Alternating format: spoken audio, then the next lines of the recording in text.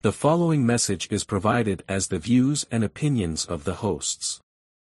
Some viewers may find these topics controversial. Viewer discretion is advised. Like everyone else, you were born into bondage, born into a prison that you cannot smell or taste or touch. A prison for your mind.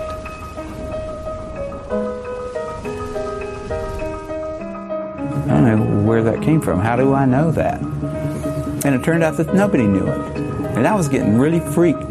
With the right conditions, we have an inversion. That's when I first started saying, they don't know. Nobody really knows. This whole thing is a big sham.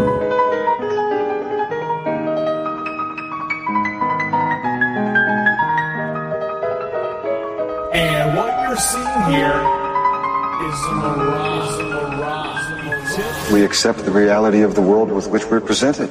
It's as simple as that. Okay, guys, welcome. Episode number 13, Unearthing 5D Reality. This episode, as you guys can see by the title, we're going into some huge topics here with Marty. And we specifically picked Marty Leeds for a very big reason.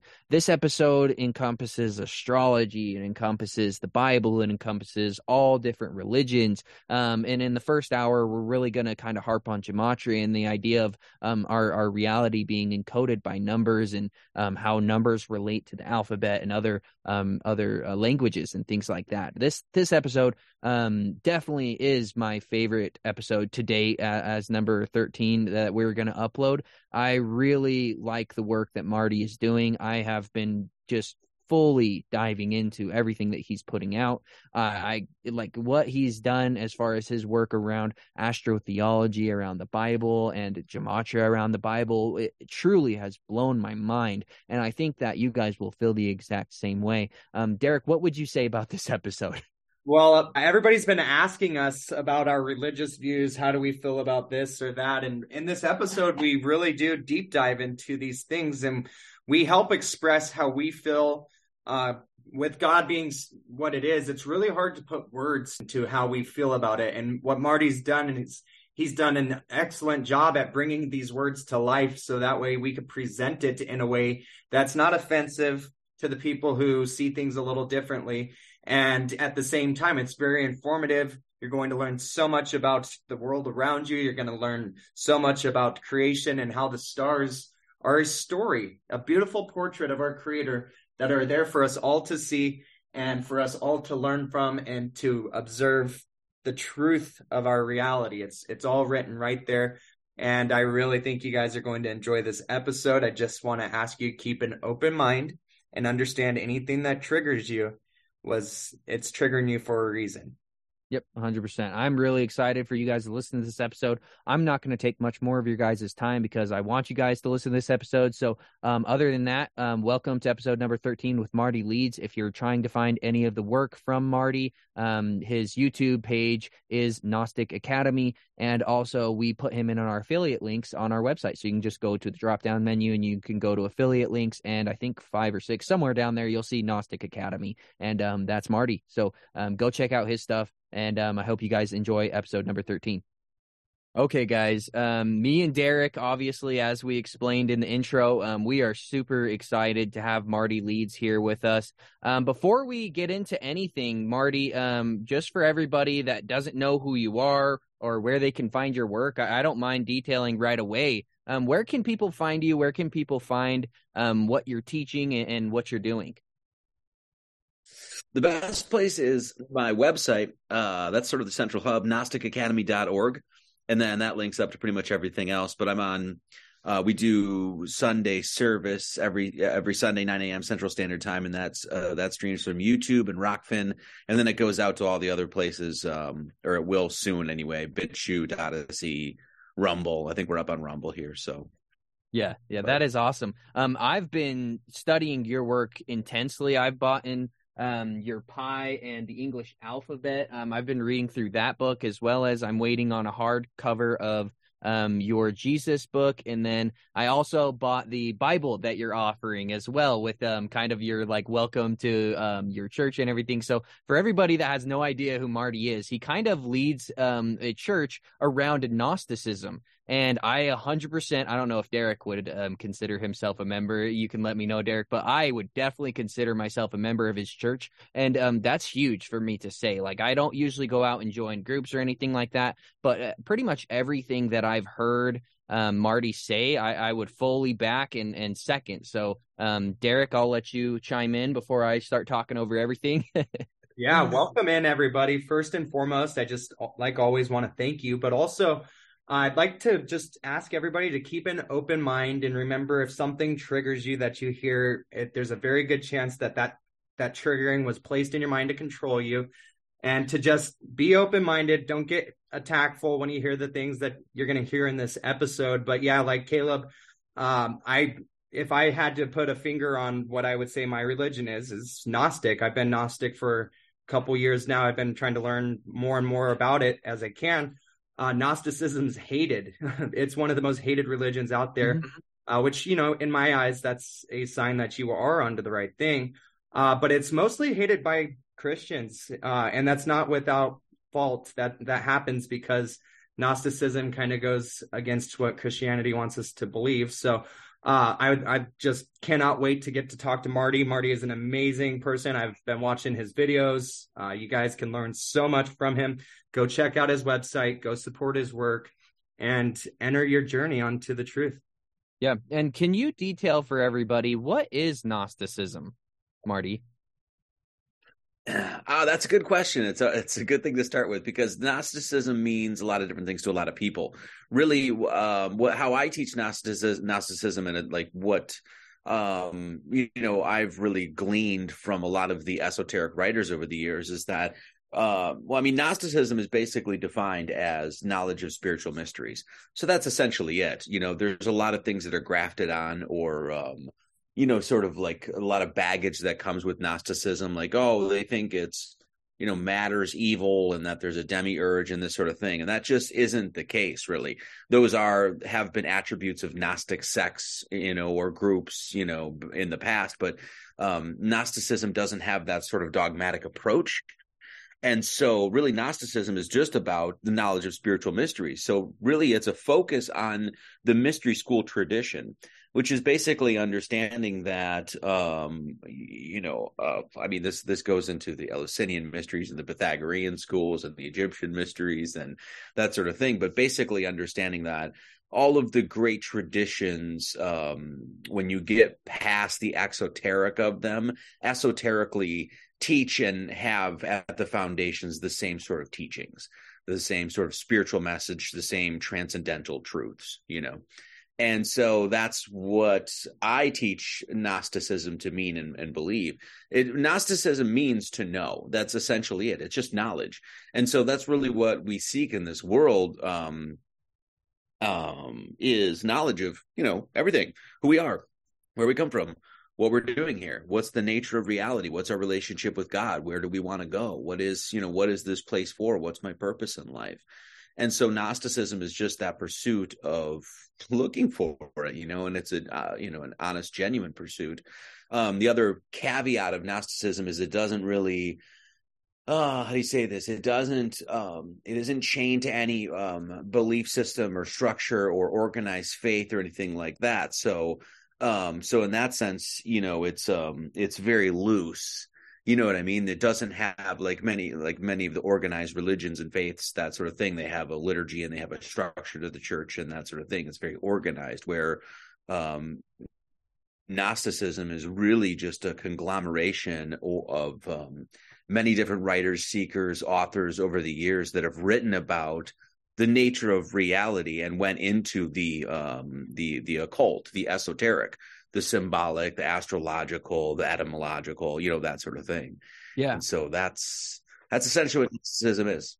Yeah. It's super interesting. When I I can get lost on your YouTube or your website. I can seriously just get lost in your content. I constantly have to take notes. It is a plethora of information, and I can't believe that more people aren't looking into your work. I feel like it's just a matter of people finding you and understanding what you're kind of teaching in general. I feel very lucky. I've never heard of Gnosticism. I'd never even heard the word before. Just to give everybody an idea, I was raised in Utah. I was raised in a Mormon religion, which is a subsection of Christianity. And I'd never even heard of Gnosticism. It's very like in a bubble here is how I'd explain here in Utah. So hearing that, basically my understanding of Gnosticism, just if I were to explain it in a couple short sentences, I would say that it's the study of all religions and how they relate to each other. And again, like you said, just wisdom in general around symbolism, astrology, and how it all connects to the Holy Scriptures that were left here by our ancestors. So it's really, really cool. And I'm really excited to talk more about that. But more towards the first hour, we wanted to focus on Gematria and your book, again, Pi and the English alphabet. I've been reading and it's super interesting, and you've got a lot of relations on how numbers relate to each other with words and things like that. So I want to jump into that. How did you start and how did you come to even realize that Gematria was something that you needed to pay attention to and study? Because from when I'm listening to your other sermons and your other podcasts that you've been on, it sounds like you haven't always even been into math or weren't even always good at math. But the moment I turn on any of your content and anybody that, any one of our followers that goes and tries to find your content at your website or your YouTube, the moment they start listening, they're going to realize that you're very advanced in math and esoteric understanding. So were you always into this stuff, or how did you get into this?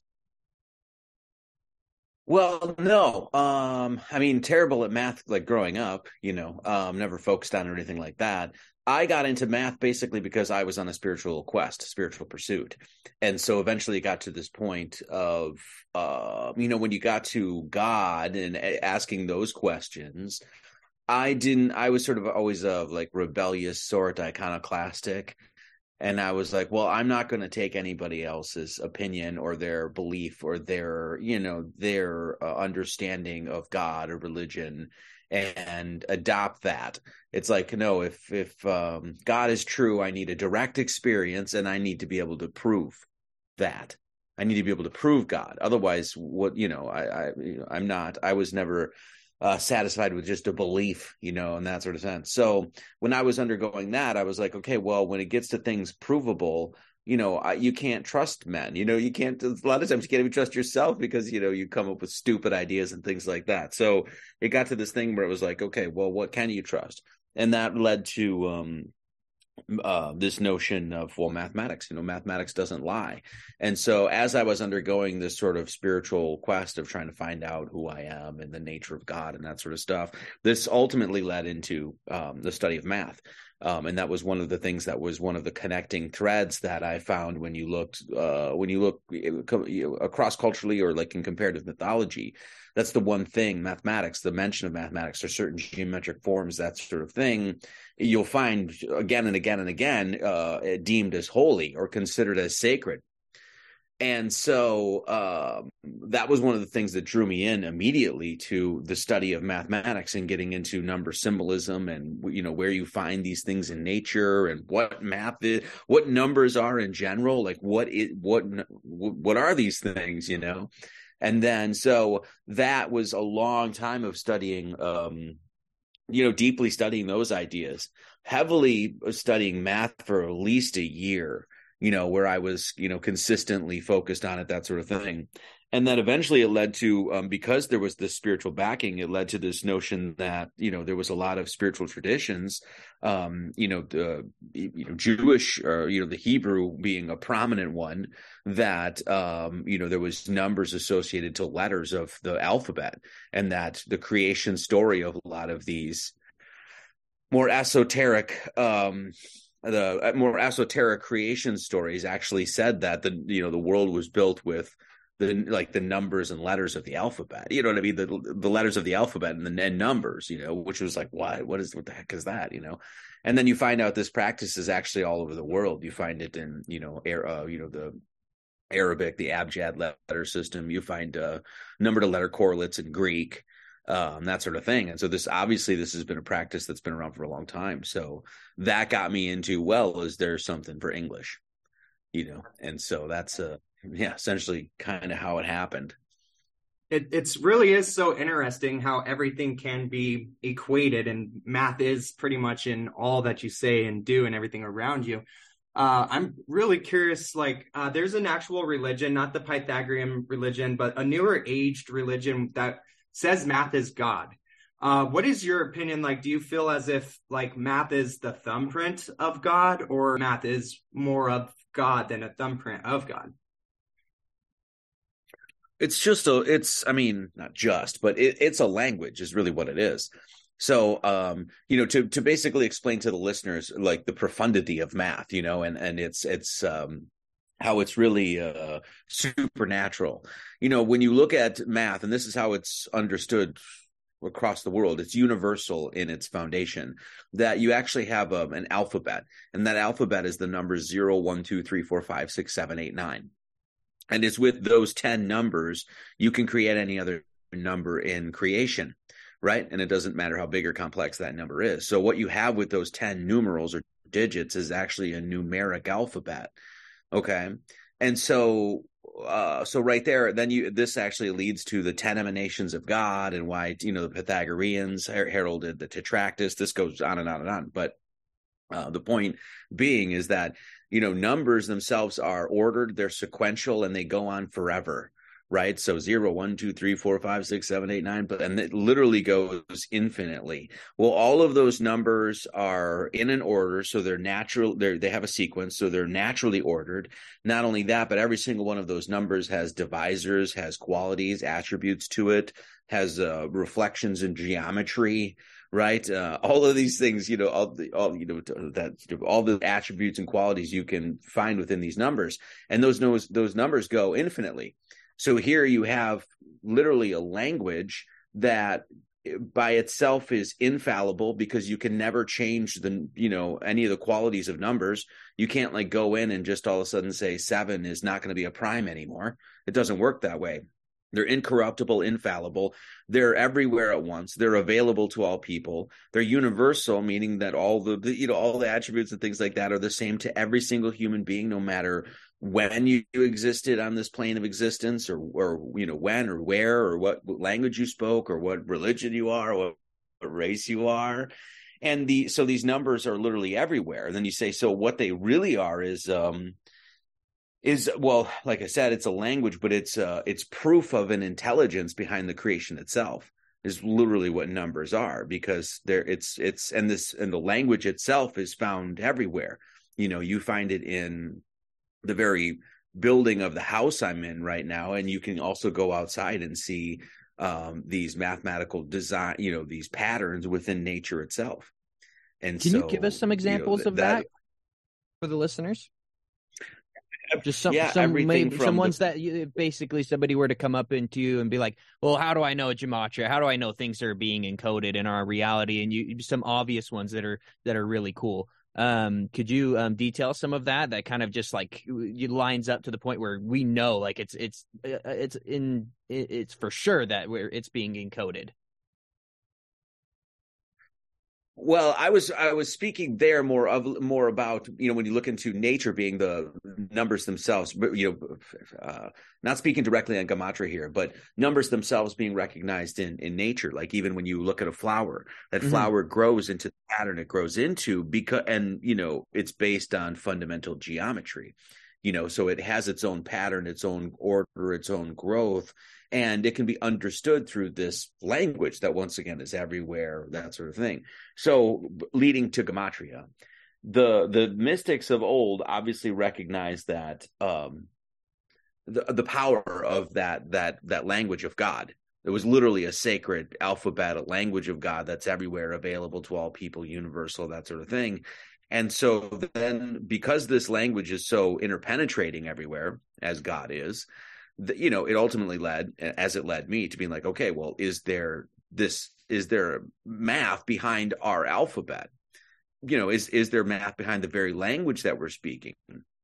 And of course, accordingly there is, so then it gets into, where do you find this evidence of this, being used in the world and stuff like that? Well, that's a whole conversation, but you can find at least the cipher that we discussed on my channel. You can find it symbolically encoded in tons of things all over the world. And so that gets into a whole, I don't know where we want to go from there, but yeah, I have a question that's plagued me since I heard about it. There is a huge interest in prime numbers. Like, there's like massive awards for people figuring out equations that involve prime numbers and like how they are themselves infinite. What is like, is this because people are trying to like really dissect and understand this language that our creator speaks? Or would you like put your thumb on a different purpose for why these people would be so curious in prime numbers? Because I'm sure you're aware, if you looked into it, there's a huge interest in prime numbers, and it's just something I don't understand why. Does that get into transcendental numbers too, Marty? Yeah, well, I mean, so one of the things about primes is that a lot of people they're seeking for an order as to like why the primes unfold as they do. What this is, once again, what I'm saying is it's evidence of an intelligence behind creation itself. Because once again, not only are you looking for an order of those prime numbers, but they are located in a sequence of order of numbers that starts from 0, 1, 2, 3, and like I said, grows sequentially. The question that most people should be asking is, where does any of that shit come from in the first place? It's not like invented by anyone. It's not created by anyone. It's just understood. And like I said, then it's everywhere at once. It's literally metaphysical. Numbers themselves, they're supernatural. They work within nature, but they're not anywhere material in nature. They're metaphysical. They work within the physicality, but they're beyond the physical. So it's evidence and proof, in my opinion, of a creator, of a divine intelligence. The focus on primes, as you were asking, is just another one of these things, like the mysteries of math itself. Just like why is pi 3.14159265535, etc. goes on to infinitely. This has been one of those queries, of riddles that you find within math. Mathematicians investigate all the time because there are these mysteries within math. So I love that you brought that up, because I watched your video on squaring the circle, and how because pi is infinite, it's impossible to match the exact surface of a circle to a square. Is like, what is the significance behind this? Is there deeper meaning behind squaring the circle? Well, this is the thing that's like, when you realize that math is a language, and it's a divine language. It's like, okay, it's like through this, God is speaking to you in this sense. Okay, and speaking to you through the riddles of the geometry and everything like that. Like, for instance, when you talk about, when you see the order and pattern of nature, and God, in this sense, God or the creator speaking to us through that, us going into nature and extracting the higher order and the intelligence behind it.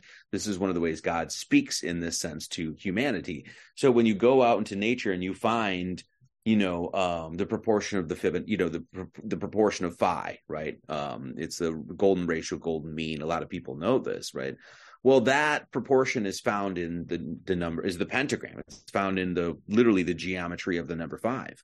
So it's, numbers themselves, mathematics itself is this language. And when you go in and understand the qualities and properties of the number itself, you start speaking the language of the creator, and so that gets into all sorts of things, like, the mystery of pi. And this gets into why mathematical constants become so important, why you find so much of this math tied to religious symbolism, whether that be the Trinity or, the ever-presence of the ever-present holy number 7 that's, in literally every single culture.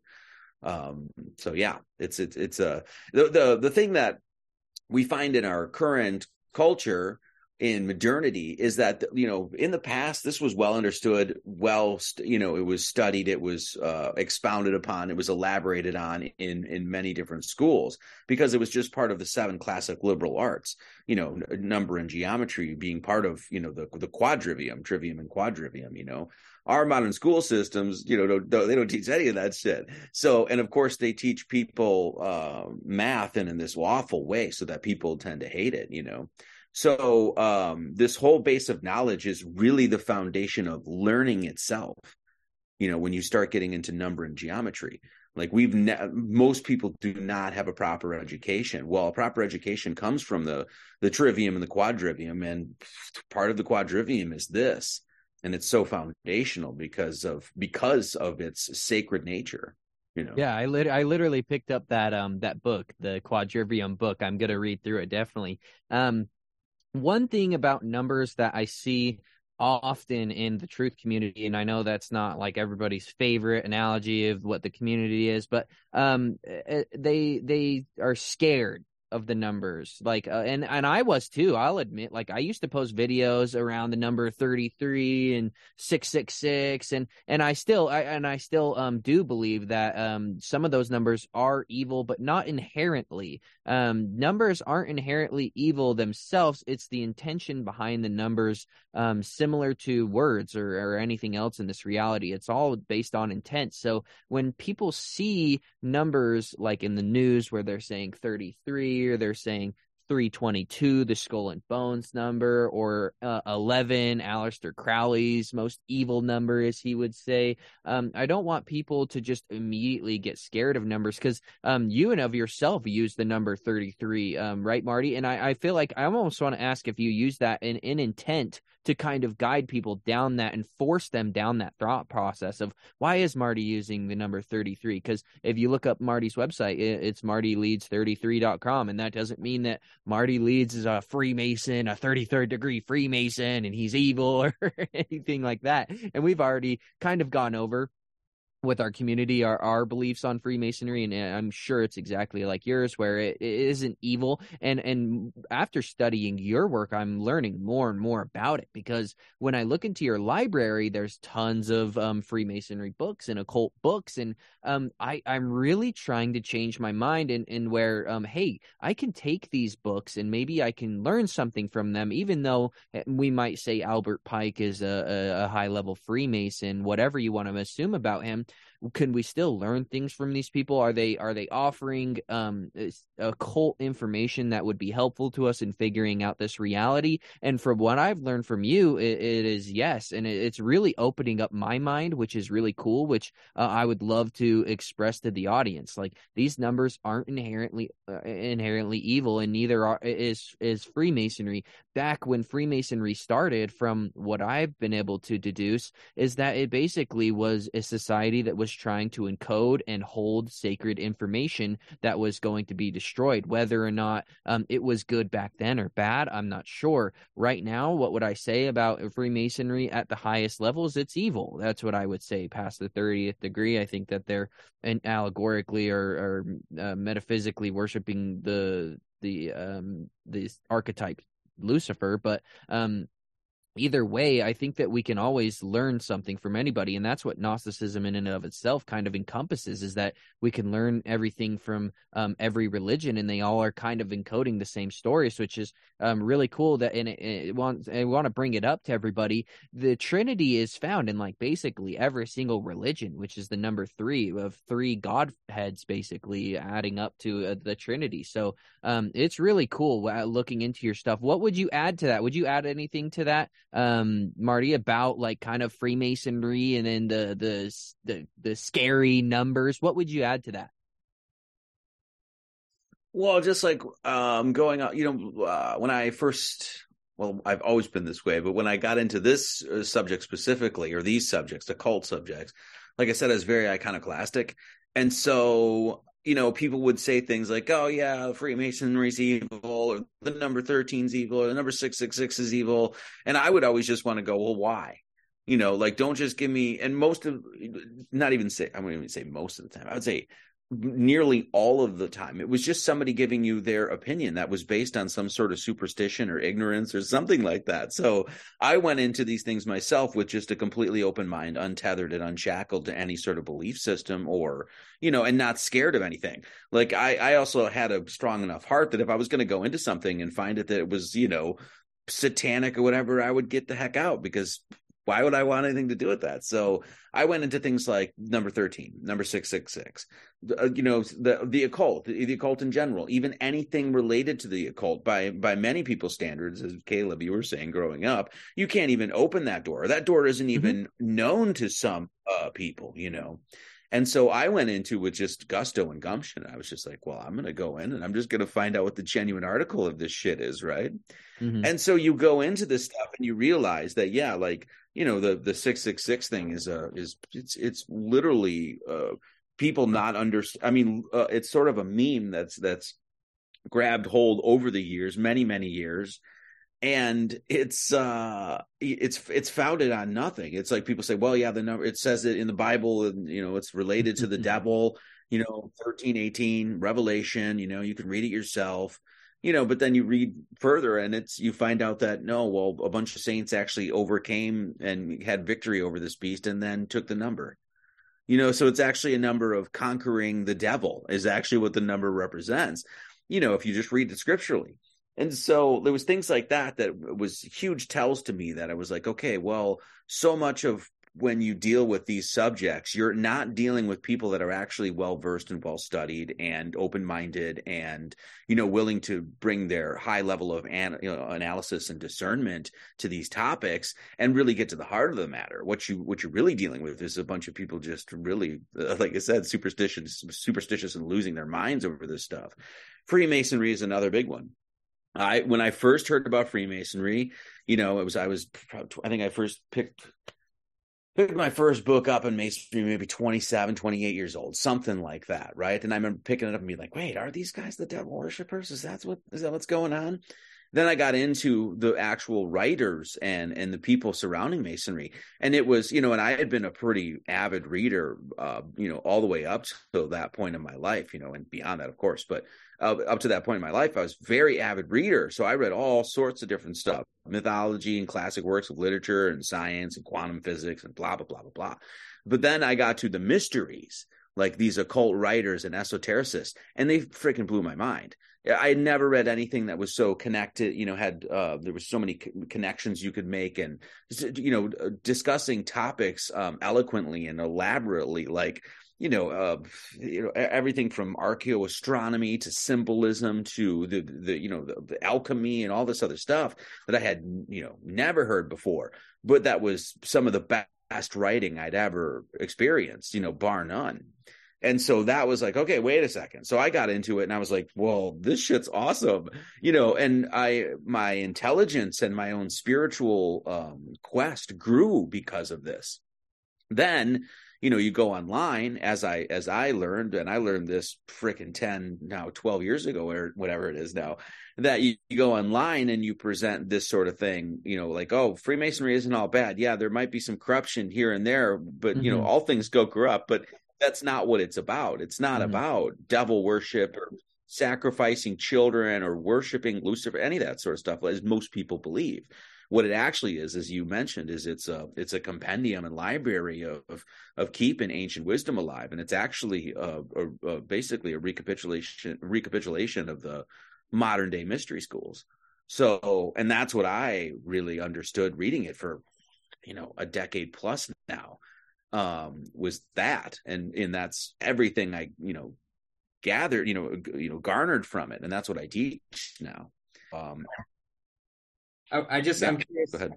Do you think that they've taught us to hate this because of all of the truth that does reside in these different Freemasons and these other groups, the esoteric wisdom that's being hidden? Do you think we're trained to be like spiteful towards these things because of the information we could receive could actually be really helpful? I mean, that's part of, that's part of how the devil works, if you will. Right.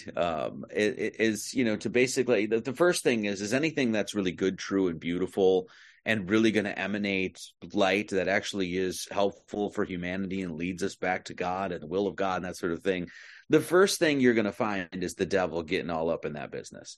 Do you know what I mean? Because he's going to want to pervert and distort and invert and get you to look the other way. This is one of his main tricks, if you will. And and so, yeah, I think there's a lot to that. I mean, it's, as I say, it isn't to say that there isn't aspects of masonry throughout the years, or people that have been masonry that aren't to blame for some wicked shit. There is, but that's not masonry's fault, or the tradition of masonry, or the people involved in that. Some of the greatest people I know that have been Masons, like the most charitable and loving kind people, so yeah, but it's a lazy and easy thing to blame masonry for everything in the world. That's what a lot of people do. And there's been a euphemism known at the lodge about this, and it's called riding the goat. And so they always make a joke about this because, everybody just blames the Mason. Oh, it's those guys down at the lodge. And it's really a misdirection. It really is. Because as we see today, it's, when you look at the World Economic Forum, you look at most of these people, they're not Masons. They're involved in the occult. Absolutely. Absolutely. And they know this body of information. Absolutely. But does that mean they're Masons? No, not at all. And so that's the sort of thing that's misconstrued by a lot of people in this quote unquote community. I never thought that I would have somebody be able to change my mind on that. I was that guy. I used to make videos just fighting with Freemasons, saying they're all worshiping the devil. It's really crazy, like what you've opened up my mind to. And that's why if I can say anything to anybody watching this episode is go listen to Marty, go listen to his sermons. I'm really sad I missed your Sunday sermon this Sunday. I was able to watch the replay of it, obviously, but I totally I thought it was going to be live on your website. I didn't know it was on your YouTube, and but I'll definitely be there for next Sunday. So I hope that everybody that is a member here, I want to see them in the chat at the next Sunday sermon where Marty is teaching, because your stuff is truly amazing, and I will be studying your work, and I will buy every book that you produce. So but it really is beautiful. The fact that you opened up my mind to that idea. Like, I have Freemasonry books downstairs in my house that I kind of just bought to try to understand it and be able to, go back and forth with Freemasons. And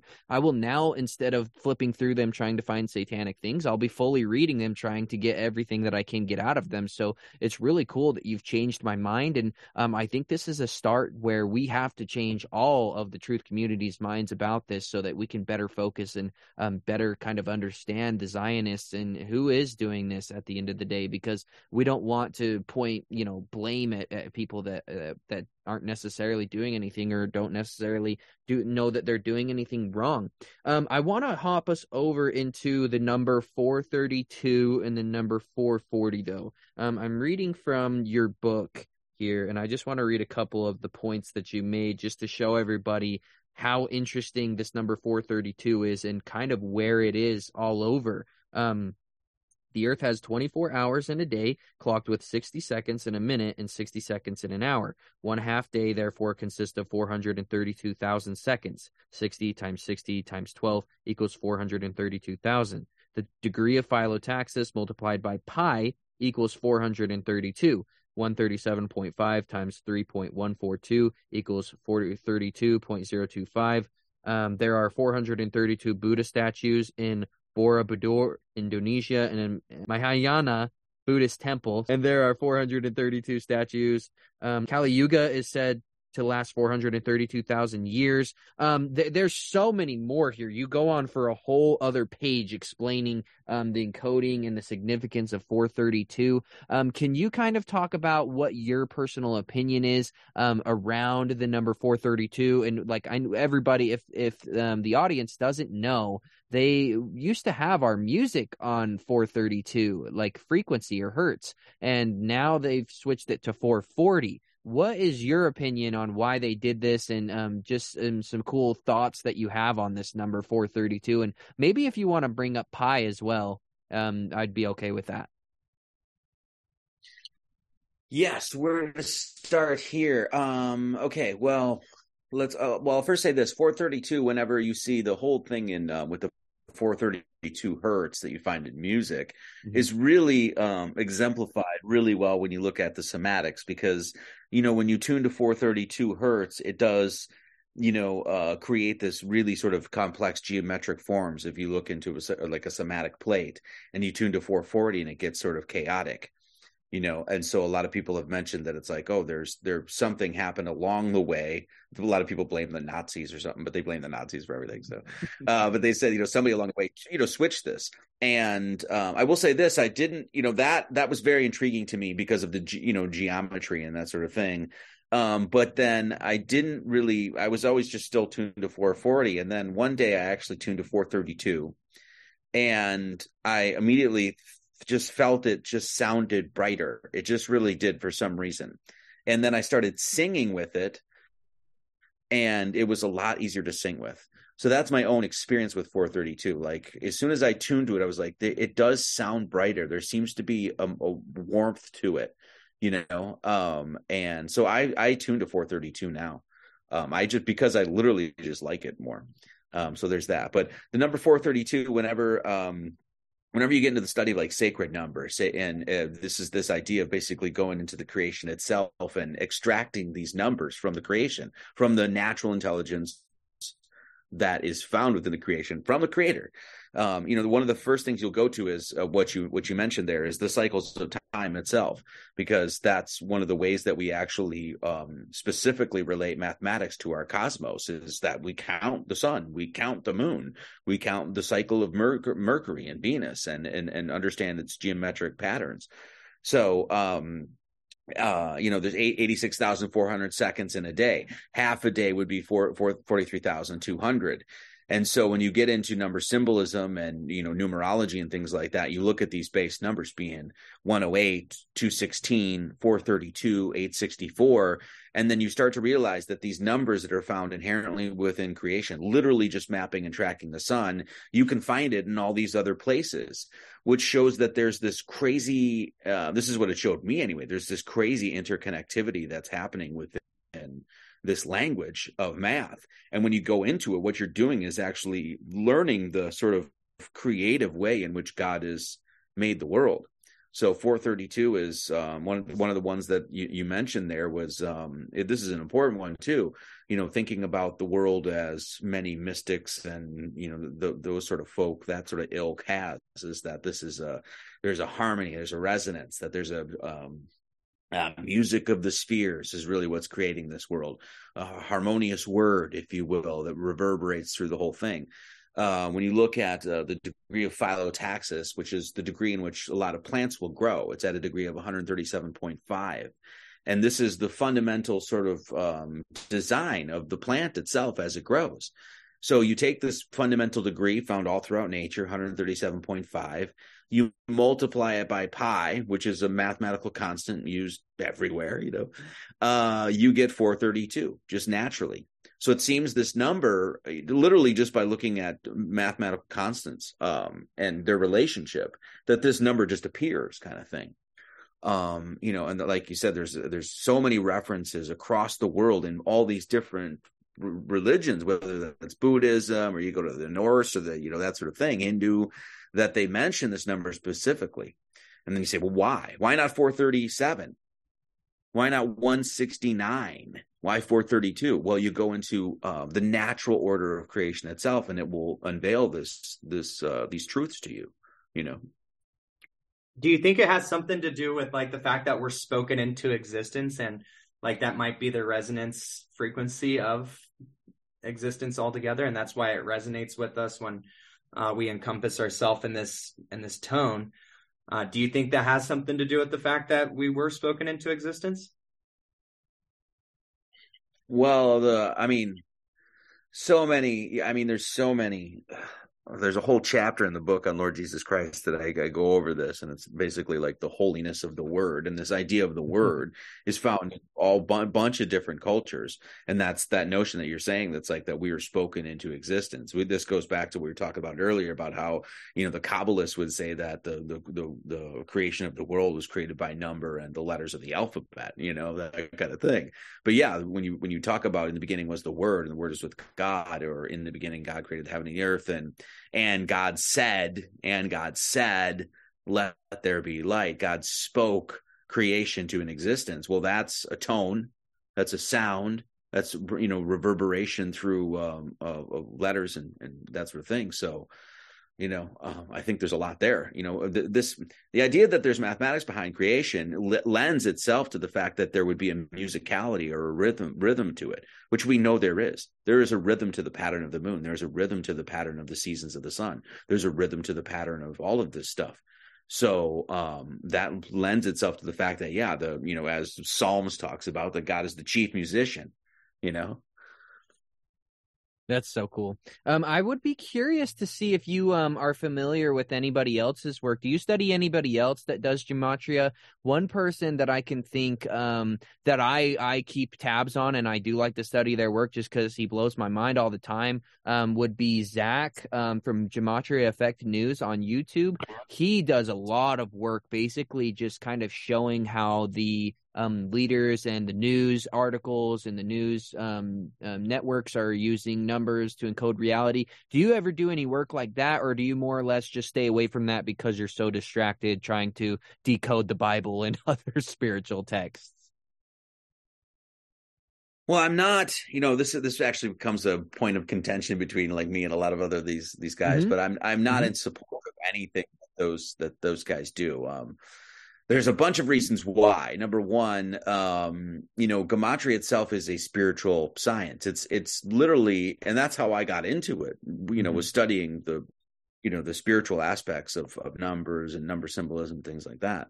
And then when you look into the history of gematria, that's what it's used for. It's what, most people think of gematria and they think of the cabal and the secret elite of the world running shit and encoding stuff, but that's really not what it's about at all. You will get into, because you deal with in this subject, you'll deal in theology, and the people that run the world it's a theological mafia, so to understand what they're doing, you have to go past politics and societal beliefs and things like that and go straight to their belief in God. And so therefore gematria will lead you into conspiracies and things like that. But I do not do the looking at the news and typing a bunch of stuff into a calculator and making connections, because another reason for that is there's multiple ciphers that a lot of these people are using. Well, just doing that alone breaks logical fallacies. Logical fallacies are at the foundation of your logical arguments and debate and things like that. And as soon as you bring multiple ciphers in and allow yourself that sort of freedom, what you're doing is actually, literally creating logical fallacies with, Texas sharpshooting and cherry picking and that sort of thing. And so I stay away from that. Gematria, what Gematria is there to do is help you understand how profound our language is.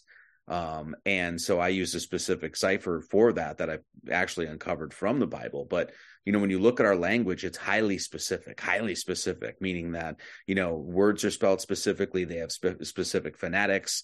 They have specific meanings. They have specific roots, things like that. We use them specifically. There's an order and syntax with our language, and how that when we put sentence structures together and stuff like that, there's, that's rules of grammar, so all of these things are hyper specific. So when you get into gematria is specifying that specificity even more. That's what it's supposed to be doing.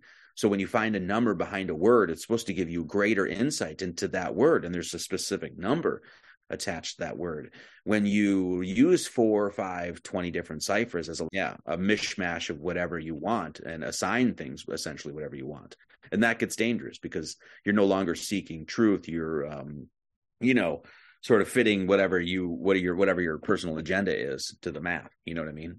Yeah. I think that's huge, and I'm really glad that I brought that up because I thought you were going to answer that completely different. So I think that's huge, and for me, that again, like the more I listen to you and talk to you, you open up my mind to so many things, and I don't know what it is. It's just the way you word it. I don't know. I really respect your opinion, but yeah, I used to think like that. I literally would look into all of these. Do you pronounce, is it Gematria or Gematria? Does it matter?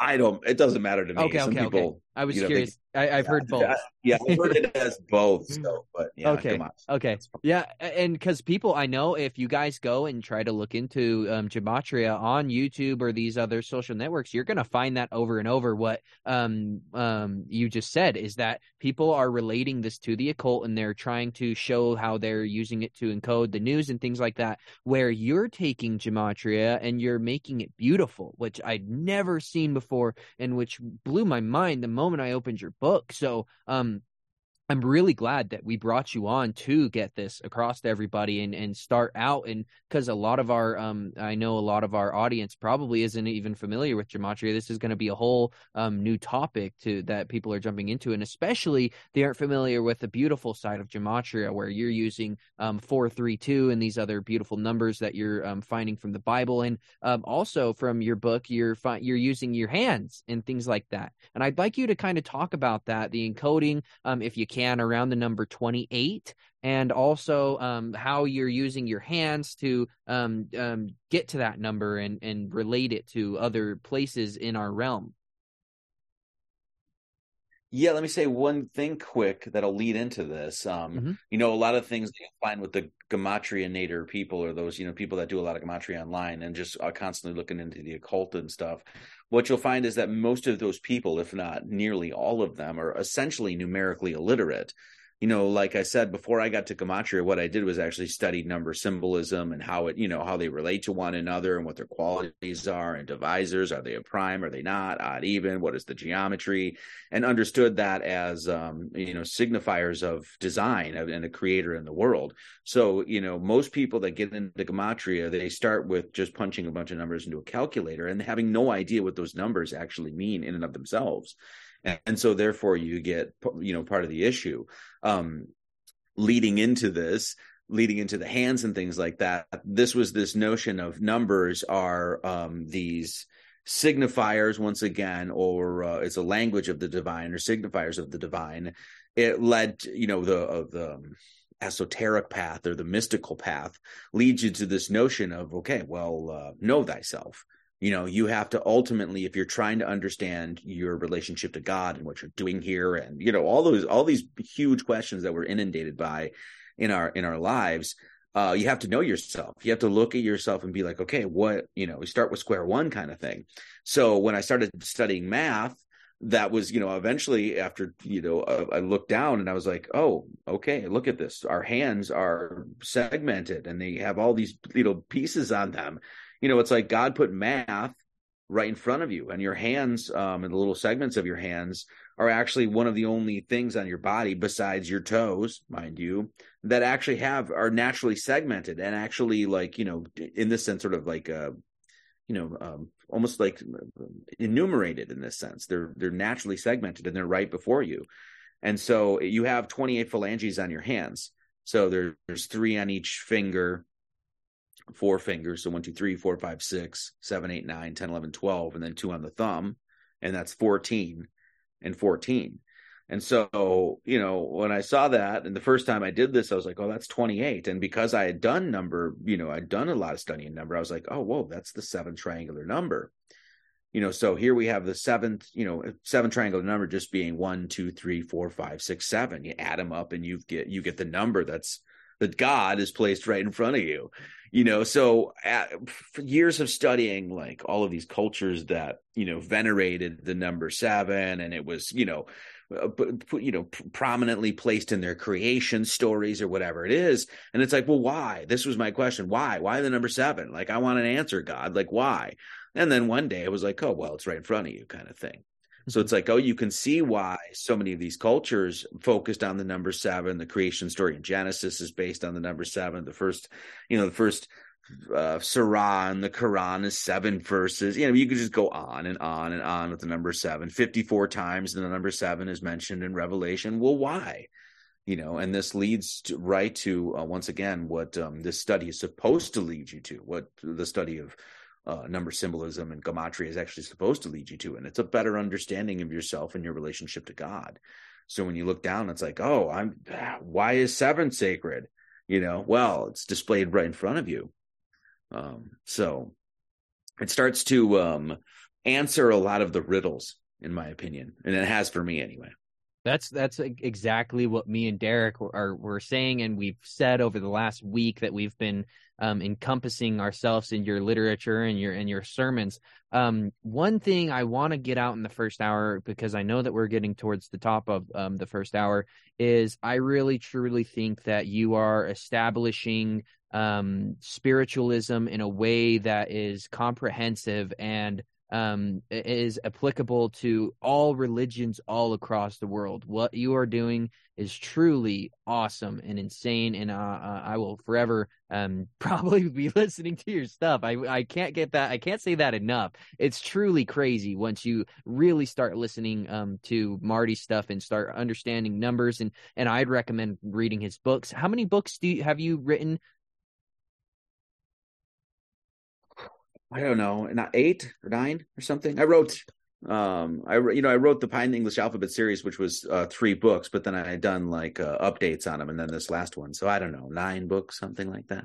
Wow. And I think I have 4 out now, 3 or 4 out now. So I love it. And your next one, I'm super, super looking forward to. So you got to hurry and get it out. Scriptures in the Sky, or what was the name of the new one that you're writing right now? Literally working on it right. Yeah, Scripture in the Stars. So I'm working on that, and that's taking a lot of the biblical stories and relating them to the stars above. Yeah, and just so you guys know, I want everyone to be aware, Marty is doing segments and sermons essentially on his YouTube where he's taking New Testament scriptures and chapters and breaking them down astrologically and etymologically, and it's truly crazy and beautiful how you can relate it to the sky, and it's really been a really big help for me because I'm starting to read through the Bible for the first time. I'm also reading the Bhagavad Gita. I'm ordering the Quran and any other scripture that I can get my hands on just to read them, because I've always kind of felt like that as a kid. Even as a kid, I was going into the Mormon religion and going into church. I was kind of like, well, these guys are saying that every other church is wrong, but how do I know that for myself unless I read their scriptures and I read their books? And growing up, I've always just seen that as too big of a task because I've never been a reader. And I think that that's going to be an a repeating thing with this next generation, where we're not raised to read and learn out of books. People are going to the internet and they can search the one little thing and they can get right off. They've learned what they were looking for instead of having to read through an entire book and learn everything that's in that book. It's truly sad to me because I didn't start picking up reading until I found Crow and you, especially you. You're also been a huge help with like finding literature that I should be reading and that I want to read to help my vocabulary and expand it. And I hope that this encourages more people to do that in and of itself, is just study knowledge and study wisdom, because it's so interesting and it's extremely beautiful looking into gematria and how it relates to the Bible and how it relates to everything, and how all of these religions kind of came up with the same ideas somehow, but they're all split all across the world. It's really cool looking into this, and I just love that you're doing what you do, and I hope that you continue to. But I know that we are getting towards the top of the hour, so I want to let Derek get in here and get any last questions in. Derek, do you have any last questions before we jump into the second hour, where essentially, guys, we wanted to focus on gematria in this. We're going to focus on gematria more in the second hour, but we're more or less going to also go into the idea of religion and go into, again, just the ideas of the Bible and how astrology relates to them, and etymology, and these really cool different ideas. So, Derek, do you have any last questions that you want to get across or ask to Marty before we jump into the second hour? Well, so yeah, one thing that I'm curious on is like it seems like Gematria was more or less discovered as like a hidden language and not so much generated by us. I'm just curious, like if the Freemasons and these other hidden occult knowledges know these things, why do they keep it a secret? Like, what would possess them to have all of this good information that could benefit the world and really help people grow spiritually and to truly find themselves?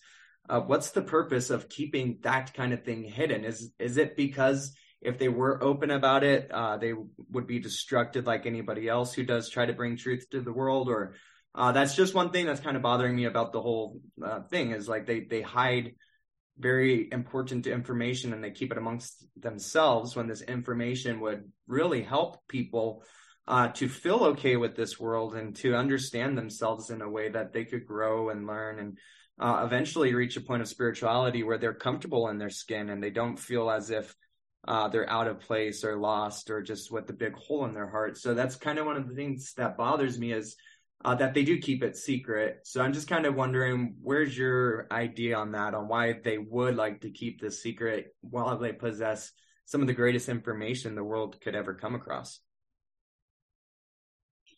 Well, it depends, like who you mean by they, because we do know that the elite of the world that see us as the plebes, see us as the chattel. They're obviously well adept, at least at some of the higher levels of understanding this occult knowledge, understanding what everything, the purpose of Earth, what the shape of the Earth is, what we're doing here, Gematria, sacred, go down the list. The problem that actually happens is people think that they laud this at Freemasonry, like the secrets that are held within the lodge is this information, and these people know it, and they're not allowing this information out. And that's actually not the case at all. I would say I would say nearly every single Freemason out there does not know the secrets of Gematria. In fact, this is one of the things you'll learn when you get into Freemasonry and take it seriously, right? One of the main myths of folklore myths that's central to Masonry is that it's Hiram Abiff and the lost Masonic word. And so there's this notion that this guy, Hiram Abiff, who helped build Solomon's temple, was attacked by 3 ruffians. They wanted the sacred word of God, and Hiram didn't give it up because they weren't worthy of it. And so finally these guys killed him, and the sacred word has been lost. So the whole project of Freemasonry over the years, the tradition has been the recovery of this lost Masonic word. And endless writers have written about this. It's part of the main myth of Masonry. It's one of the first things you'll learn. You go in, that sort of thing. So really what Masonry is all about is trying to seek out that which is lost. So that's the actual knowledge or the wisdom or the answers to all this stuff is not what is being held as quote unquote the secrets in Masonry. The reason you have just to make a point on this, the reason you have the quote unquote secrets of Masonry is literally to entice people into the order so that they will undergo that spiritual path themselves. Masonry is all about being autodidactic. It means that, look, you have to go and knock, you have to go and ask, and you have to go and hike the mountain yourself. And so all of these things that the Masons do is literally to entice people into the mysteries, to be like, hey, what are you doing there? What does this mean? What does this symbol mean? And that's, I'll just tell you guys that's exactly what it did for me, because I kept asking the question, like, what is going on here? Then you go into Masonry and find out that a lot of these guys, they don't know what's going on. Literally, they write endless books about quote unquote the mysteries, what all this stuff means. But they do, the reason that they exist is because they care so much about keeping the stuff alive, because they do know that it has this divine import, this crazy, that the truth is there, and that's exactly what I found in Masonry. So to answer your question, there are people in the world that absolutely hide this stuff because they don't give a shit about you or me or anybody. They only care about themselves. But what happens is a lot of, like I said, Masonry gets blamed for this, and that's just not the case. It seems like they always hide behind good because they I've always had the belief that like the average Masons aren't bad. My uncle's a Mason. And I've always kind of seen him as, like a secret order, yes, but one that was maybe trying to preserve the truth of the world, and that the upper levels of it was infiltrated because the lower levels are so good, and they do feed the homeless, and they do good things in their community that, if you don't know much, you understand that it can't be the Masons. If you're not keen to the idea that their upper levels may have been hijacked. So that's just something that does bother me. And being, like making it where you do have to seek it out. That's a cool answer. I like that. It kind of like implies that they know that we're eternal, and like that this isn't your one and only shot to, make it to where you think you're going. Because like if you were to believe that we go to hell if you don't find the truth or whatever, this is your one and only life, then that would seem in a way like they're harming the society. But if they do understand that this whole world is about spiritual journey and self-discovery, and you walking out there and looking for it, then yeah, that's a good answer. Yeah, I think that take from this exactly what Marty is explaining. Like, take Freemasonry at its face value. You can study their books and not become a Freemason. Like, that's what I've basically learned from this, and it's really beautiful, and it's really opened up my eyes, because I'm excited to study the occult, and I'm really into philosophy and the writings of ancient philosophers now, which I never was before. Again, I like have read 3 books in my entire life before I started getting into these books with Crow and you. And I've already purchased like 5 books from the library that you've got posted on your website. So what I would tell everybody, go check out Marty's website at gnosticacademy.org or martyleeds33.com, I believe. And what is your YouTube channel? Gnostic Academy. Okay, check that out on YouTube. He's doing amazing work over there. And if you guys are really liking what Marty is doing, just like you guys support us here, I would ask that you go support Marty over at his website too, to help him and give him the time that he can study into these subjects, because people like Marty are absolutely necessary, that are willing to go into these books and take hundreds of hours of time and try to contemplate them and put them out in a way, in a comprehensive way, that we can try to understand the occult encodings of them. So just like you guys support us here, Marty has a similar website. I think that I signed up for like $3 a month for his tithe, just to help him out. And any donations are obviously going to really help him out as well, with writing his books and getting out this literature. I think this is some of the most important work on this realm. Completely. If it wasn't for people like Marty and Crow, I would be a complete godless person, and flat Earth. Finding out that the Earth is flat, for a lot of people, they're coming around and really confused about their religion. They're Christian, they're Jewish, they're whatever. You guys are. It doesn't matter. People are coming and finding out that the Earth is flat and realizing that their churches are not teaching what their books write. The Bible clearly states that the earth is flat. The Quran clearly states that the earth is flat. But none of these religions are going against the scientific community and saying, no, the earth is flat. It's really odd. So I think that this is a really cool way to look at spirituality and religion in general. And I really hope that everybody from the first hour goes and checks out Marty's work. It definitely will be worth your time if you're interested in these types of subjects. Marty is essentially going to be a key to a door that you might have never found before. So other than that, I don't have anything else for the first hour. In the second hour, again, we're going to just get into more religion and just pick Marty's brain and kind of just converse amongst each other about what we believe in and about religion and things like that. So if you want to hear more content from us and hear the second hour of us talking with Marty, make sure that you guys are subscribed and are members over here. Other than that, Derek, do you have anything else that you want to say in the first hour? Well, I just want to again say thank you, and for everybody who's ever been asking us what are our religious views, how do we view Jesus, how do we view these things? Mm-hmm. We are going to get into that in the second hour. You're going to want to hear this, and again, please, everybody, keep an open mind and understand that we're acting out of love. We are just trying to bring awareness to a dark world, and we'll see you over there. Awesome. Marty, do you have anything else that you want to get across to the first hour? No, I think we covered it. And thanks for that. That was nice, guys. Yeah, I think it was awesome. I'm super excited for the second hour. We will see all of the members over there, and thank you guys for being here.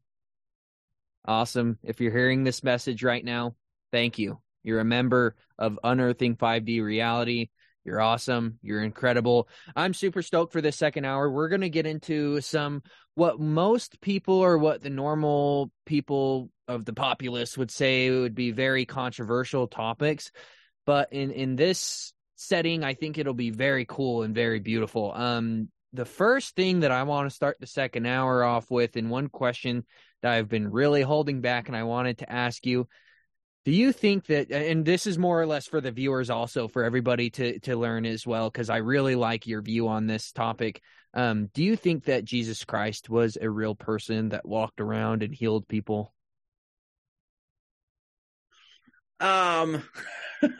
This is the one question everybody seems to want to know whenever you talk about the Bible. Is like, was he real, kind of thing? That's why I started out with it. Yeah, it's the go-to one. It's yep. I don't see the Bible as a history book, and I don't really see the Bible as these being, specific people in history, and there's a lot of reasons for that. The Bible isn't a history book. It doesn't include any dates, so that's a big issue there. But, I see you do have this thing called, actually, I just learned this word. Let me see if I have it here. It's called euhemerism. And it's basically this idea. Where do I have it? I'm sorry. You're good. I just got lost. You're good. Take the time you need. Yeah, sorry. We can always cut this. We can just cut this part out. Okay, yeah, it's euhemerism, which is the notion that real historical personages and events have been exaggerated in the retelling of the tale. And I think that's really what you have going on in the entire story of the Bible. I think a lot of the many of the events in the Bible, like there's a lot of evidence that there was a worldwide flood at one point. I think there's, several hundred myths from cultures around the world that, recorded a flood story, right? And so I think you do have those things crafted in the Bible, aspects of lived history that have been crafted into the Bible, that these stories have been exaggerated, the characters elaborated, personified, or whatever, anthropomorphized, poeticized, dramatized, that sort of thing. So, but as soon as you say, somebody like Jesus is real, like and it was a man that came in history, then you have to extend that to every other person in the Bible. And then you immediately get into a lot of issues because some of the stories are just completely outrageous and they defy all logic and rationale and reason. And the reason those stories are included in there is, to get you to question things, really. So, I say this, I'd like to believe he was real. I'll say that. And it's the story of Jesus is probably based on somebody, on that sort of thing. But ultimately, that's not what the stories of the Bible are there to do, is record, be a record of linear history. That's not what those stories are. What those stories are there to permit or to purvey timeless truths. And those are the eternalities. Those are the things that are transcendental. Those are the things that come straight from God. And that's really what's the Bible's trying to, get into the reader's head. Yeah. What I want to say to everybody is, and make this very clear, neither me, neither Derek or Marty can prove or deny the existence of Jesus Christ. Nobody can go back to that time and see him walking around healing everybody and see the Pharisees following him and everything. Nobody can go back and prove that. So from what I've been able to deduce from the Devil's Pulpit, from the work of Crow 777 Radio and the work of Marty here, is that these are allegorical stories, or it's weird. It gets really interesting because Christ in Jesus, I've seen encoding as like the Christ oil in us that we have to, raise, or that is also known as like Kundalini energy. But also you can take Jesus Christ, and we got to talk about the work and the numbers around the name Jesus Christ that you've done, as well as the gematria around him, but also the astrological encodings of Jesus Christ, where he died for 3 days and he was risen. And what's really, when you start getting into all of this, and what really made me realize that Gnosticism was the religion that I wanted to look into, was this here. I want to read this off for everybody. Tammuz is the Sumerian god. He or she was born on December 25th. They were born of a virgin. They were referenced to as Lord and Savior, or the healer. They were mocked and humiliated, and they descended into the underworld and were raised from the dead. This is Attis from Greece, born of a virgin, born on December 25th, crucified, died for 3 days, and was resurrected. This is Krishna from the India god archetype. Miraculous conception, was a star in the east, and performed miracles and was resurrected. And then you have Dionysus in Greece, born of a virgin, born on December 25th, performed miracles, reference to King of Kings, Alpha and Omega, and was resurrected. You have Mithras from Persia, born of a virgin, born on December 25th, 12 disciples, performed miracles, died for 3 days, and was resurrected. Sunday worship. And then you have Jesus Christ, born of a virgin, born on December 25th, star in the east, 12 disciples, in reference to the 12 zodiacal signs on the ecliptic, performed miracles, died for 3 days, and resurrected. And what a lot of people don't realize is what those stories are encoding, and what those is exactly encoding. When the sun goes on its furthest declination on the flat earth that we live on, because everybody here that's a member, the earth's flat. And on its most southern declination, around the 21st or 22nd, the sun stops moving north or south, away or far, closer or farther away from the North Pole, and it acts as if it's dead. So essentially, that's what these people are encoding. From my opinion, that's what these characters are encoding, is the path of the sun when they're teaching these things, that they died for 3 days and they were resurrected. If you literally Google the path of the sun and how it works with the solstices and everything, they will say that the sun acts as if it's dead for 3 days, and it's kind of like resurrected on the third day and starts moving north from its most southern declination. And this is exactly what causes seasons, which everybody should know that follows mine and Derek's work. We've fully covered seasons and how they work on flat earth. So it's really beautiful when you start figuring out how connected these religions are. That's been something that I've been wanting to say publicly for a really long time and get that on the record, because they have so many similarities, and there's so much more than that from all of the different other archetypes too as well. Would you add anything to that? Well, just what that whole phenomenon is really people that have existed all over the plane of this earth over many millennia in time, coming to seekers and philosophers and theologians and masters, if you will, going into the creation itself and coming to the exact same conclusions, because they're inherent, natural within the creation itself. So that's where, when you look at the solar, this sort of sun god, solar god myth thing that, you're discussing here, this is all of these cultures just looking at the creation itself and extracting the natural intelligence from the creation, and then basing their stories on this. And then, of course, the reason that you have so many different cultures that have expressed it different ways is because every culture is unique. They have their own, where they are geographically, what time period they lived in, what their, that sort of thing. Their cultural nuances and eccentricities are going to come out through through the expressions of their myths. But once again, as we talked about in the first hour, when you get past that exoterica, you get past that veil or surface layer, and you get to the meat and potatoes of the esoterica, what you're dealing with there is transcendentals, is those universals, which every single human being has access to.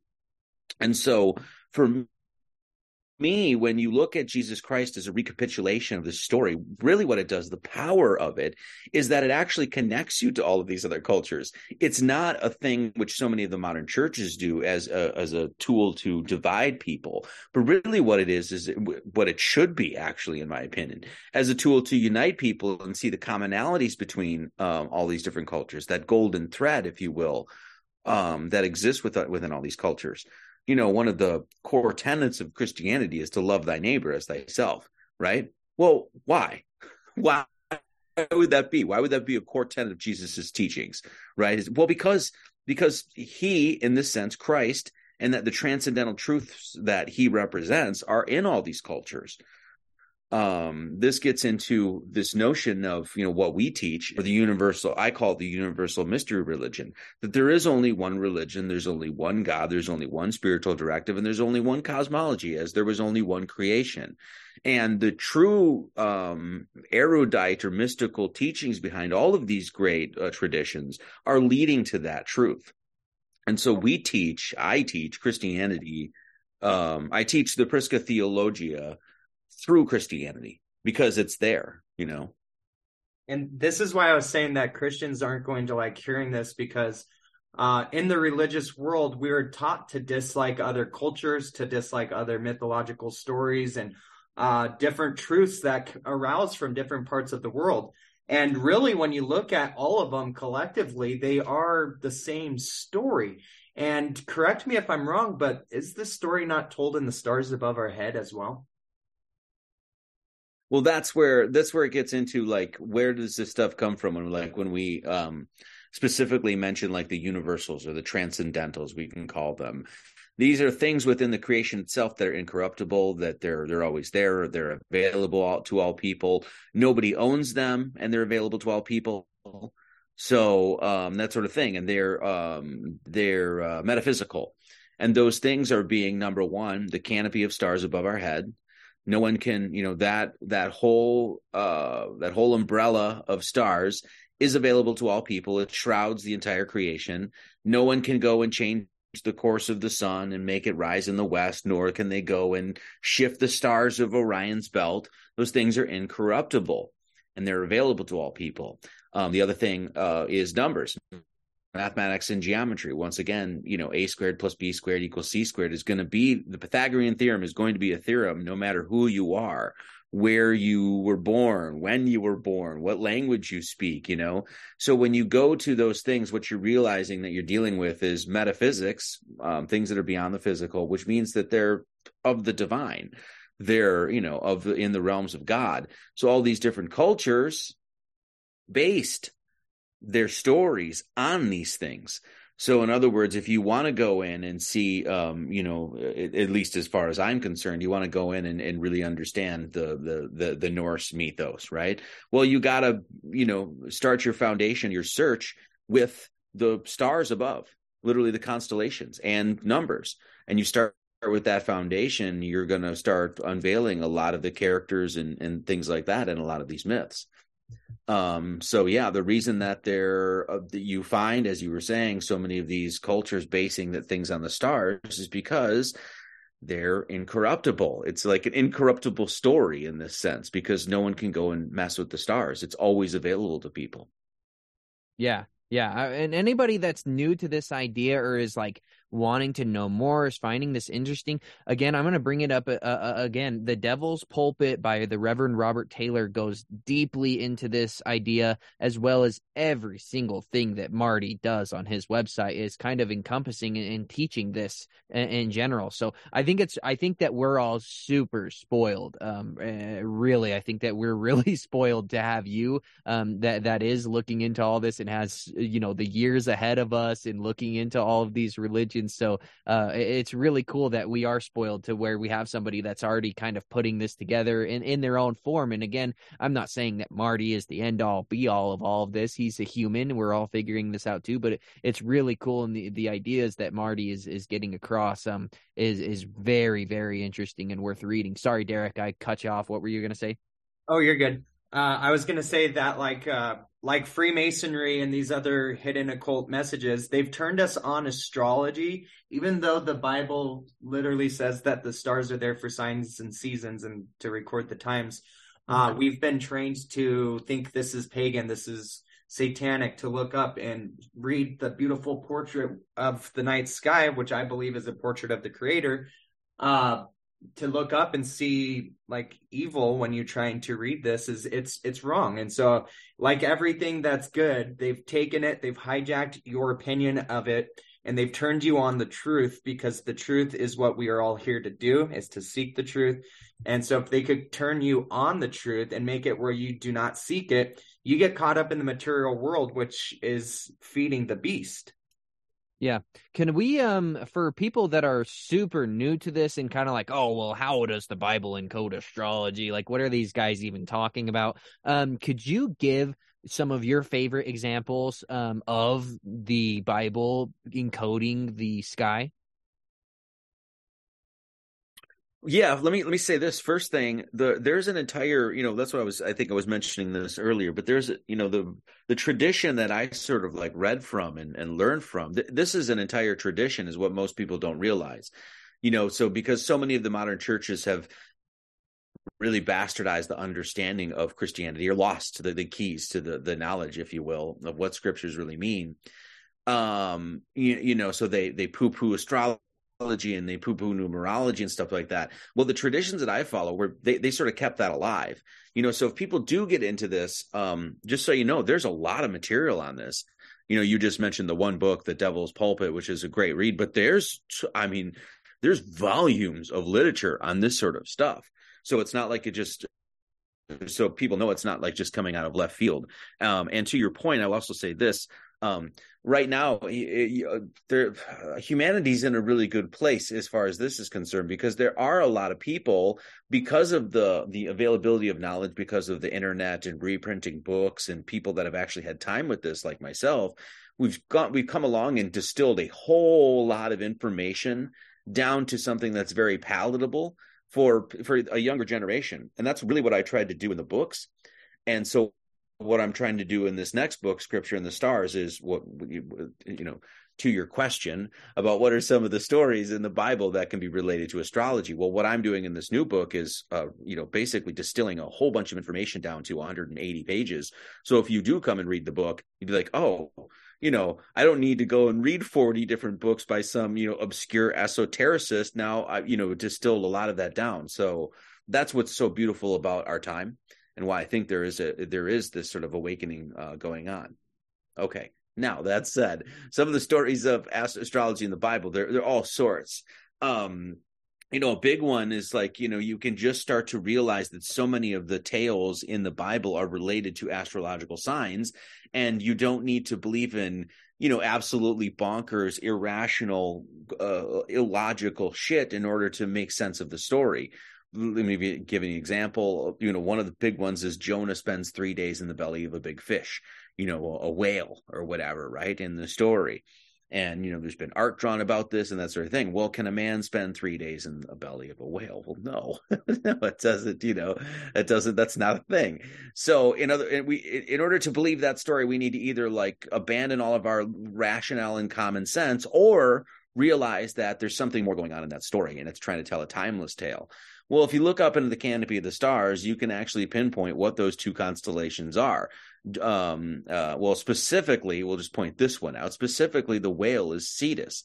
It's literally this big ass whale in the sky. And and then you see Jonah actually is a reference to peace, which is a reference to the dove in the biblical tradition. Of course, the icon of the dove has always been known as a symbol of peace. And you can actually find that constellation in the dove. It's called Columba, which is a constellation that's from Columba is from the family Columbidae, which is the family of doves. genus of dove. So it's, right away in these stories that you're presented in your sort of fundamentalist, literalist Christian church, and you're supposed to believe these as absolute fact. When you realize you can release yourself from that, like there's some historical narrative, and realize that there's stories going on in the stars, when you do that, it allows the stories to actually open up, their actual spiritual meanings to be unveiled to you. If you're stuck in a false understanding of those stories, that your entire foundation and presupposition is backwards, then there's no way you're going to extract any higher wisdom or higher levels of information or the spiritual meat of that thing. Just to go off that, Noah's Ark, the story of Noah's Ark, you have this story of Noah, this guy right before a flood, he built a big boat. We all know the general premise, right? Well, the boat you can find in the canopy of the stars. It's the constellation Argo Navis, and it's literally sailing on the river of the Milky Way, or the ocean of the Milky Way, it's sometimes called. And it's three constellations that make up this big boat. Well, then you start saying, like, who are the animals that got aboard Noah's Ark? Well, then you could just go up into the zodiac, the animals of zoo animals up there, and start picking out a bunch of pairs of animals. It's Ursa Major, and Ursa Minor, and Canis Major and Canis Minor, and Leo Major and Leo Minor, and Hydra and Hydrus, and you can go on and on and on. And so you realize it's like these stories have been patterned on, once again, the story of the stars above, because as like Derek was saying there, it's like an image of God. It's like God's fingerprint or something like that, and what it does is, at least for me, brings the stories to life. They're not things that happened 2,000 years ago that we're studying now it's not that. It's the Bible comes alive in that sense. So one of the things that I've always kind of found odd about religion is that in the Bible, it says in Daniel 12:4 that he's told to roll up the scroll and not try to understand it until the end time, because the information is going to be kept secret. All of the astrology was known to humanity for a while, but that knowledge got lost. And so the whole story of Jesus comes in between the losing of that knowledge. He's in between that and the rediscovery of this knowledge. So when Jesus tells Daniel to roll up the scroll and to not try to understand it, because it won't be understood until the end times, how do you feel about that being? Because the information that is needed to understand these stories in a way that they were written is hidden, and it's finally coming back to life, and finally the people are taking the time and understanding the beautiful nature of the metaphysical worlds above our head, regardless of what they're trying to convince us these stars are. We know what they are. And now that the people are starting to come together, the astrology is coming to life through the Bible, and the story is being better understood.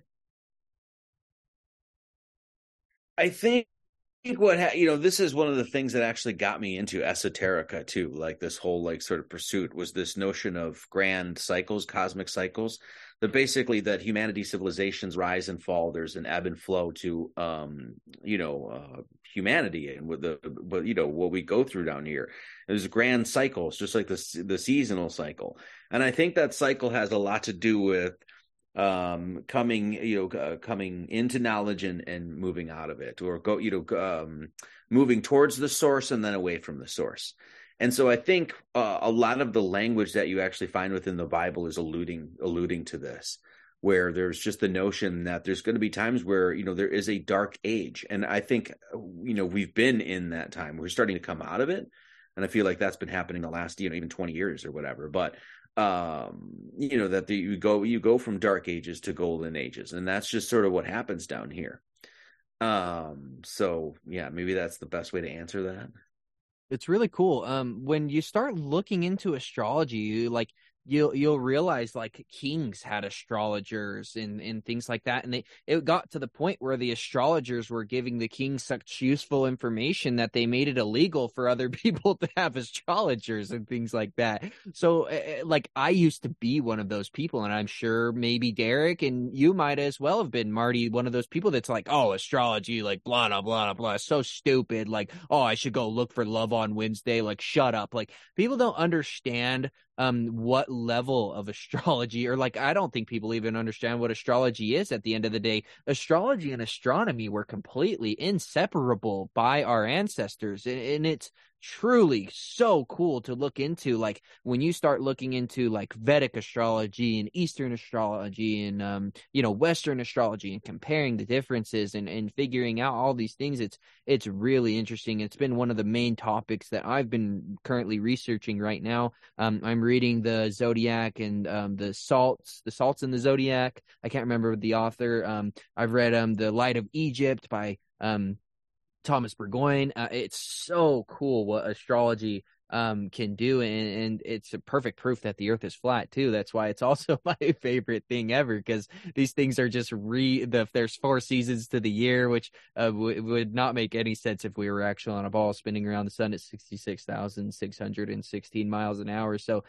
just the idea of astrology, everybody I think needs to completely be more open-minded to, and realize that the modern day people that are running this realm have hijacked the idea of astrology and completely made a joke out of it, similar to things like crystals and other esoteric ideas that we've talked about. Or maybe esoteric is the wrong word, but these other like new agey ideas that we've talked about and tried to demonstrate as best we can that these things have a real effect on our natural realm here. So it's really cool that we're finding out that these things were screamed to us by all of our ancestors. They were screaming to us the importance of astrology and the importance of looking into the sky and the importance that the sky is a clock. One other thing I want to jump onto here is because you do a lot of work around Gematria in the Bible. Can you give us some of the stories that are kind of mind-blowing, and some of the numbers that keep popping up in the Bible, like 7 and 5,040? Can you give us just for the listeners here that are new to your work and stuff, could you just vocally give us some examples of the Bible encoding numbers? Yeah, there's all sorts of things. I'll say this, like let's see, where do I want to start here? Like when you even just Genesis 1:1, in the beginning, God created the heaven and the earth. That is actually giving you math. And most people would just read that and be like, oh, it's just, well, they created heaven and earth, blah, blah, blah, blah, right? So, but heaven and earth have long been understood to have geometric corollaries, and those being the circle and the square. So the first line, in the beginning, God created the heaven and the earth, in Genesis, is actually telling you about one of these mystical mathematical arts called squaring the circle. So the important thing that people need to realize is that from square one, from like, letter, first letter, first word, first verse of that entire thing has a mathematical foundation. And they're even telling you that, And so, and it's, once again, it's trying to get you to understand these universals. The circle is universal. It's the same for everybody. Square is universal. It's got 40 and 90-degree corners. It's the same for everybody. What are the relationship between these two geometric forms? What do they have to say naturally? This gets into that study. So, like I said, from square, verse 1, square 1, the Bible is all about trying to get you to understand these geometric universals, right? There's loads of things in the Bible that are put there to get you to ask questions about the importance of numbers. Like one of the ones that I mentioned, if you just Revelation. Revelation mentions the number 7, I think 54 times. I want to say something like that.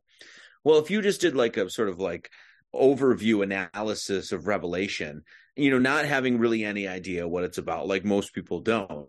One thing you could glean from it very easily is that there's a repetition of numbers, and there's no question about it. Some verses have like the number 7, I think 6 different times. Well, why? That's got to get you to ask these questions. Why? I mean, why would they even go to, bother to mention things so many times? It's because there's a mystery within the number itself. And the Bible does this consistently throughout the text. Like a lot of times it'll just throw in a number or throw in a series of numbers apropos of nothing, for no reason. It doesn't add to the story. It's, or whatever. The 153 fish is a big one. The miraculous draw of fishes you find in, what is it, Luke, and I forget what the other one, Mark maybe or something. But, it's like all of a sudden, hear the story. Jesus is, aboard the ship, and he's like, hey, disciples, dudes, cast your net to the right and then catch all these fish. And there was specifically 153 fish. Well, what is that? Like, what does that mean? Why 153 is, most Christians will come to that, and there's no mystery there at all. They'll just look right past it, or they won't give a crap or that sort of thing. But the reason that number is in there specifically is to get the actual initiate of the Bible, the person that actually wants to know what the Bible is all about, to ask questions. Specifically, like, what is the number 153? When you study sacred geometry, 153 is a number you will come to almost like immediately when you get to the Vesca Piscis, because it's a number fundamental to the proportionality of this fundamental sacred geometrical form, the Vesca Piscis. And so it's literally leading you off the page and into a study of sacred geometry that you would think has nothing to do with the story of Jesus and casting his net and fishes and blah, blah, blah, blah, blah. But it has everything to do with it. The actual thing that you're measuring within that Vesca Piscis is literally the fish. So here you have a story of fish, 153. Once again, to most biblical scholars and theologians, it means absolutely nothing. But to an esoteric initiate, somebody that's looking into mystic Christianity, all of a sudden, boom, now you're into a study of universals and transcendentals. And so that's what they're there for. Well, like everything in the Bible, you're not supposed to question it according to the religions. You're supposed to just listen to some other person's interpretation of it. And if you dare to speak out against the religion, then now you're an atheist or you're anti-Christian or whatever. And it just leads back to the fact, guys, that everything that triggers you, that makes you want to get mad at something you hear, you should really reflect on that and try to understand what's making you mad about this.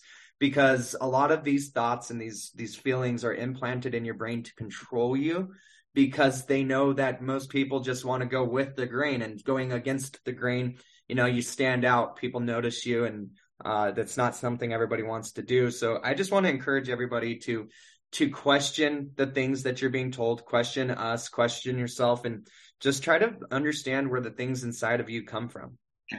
Yeah, on that note, can I just say one thing? That's what I came to find with the Bible itself, was that you find within most modern Christian traditions that you're not supposed to question the Bible. It is the word of God, kind of thing. And so how dare you question it? But I think the Bible is written specifically, literally every line, to make you question it. Literally to present you with as many different, parables and riddles and this sort of thing, to literally make you question what you're reading and go into it and challenge the thing, to challenge it.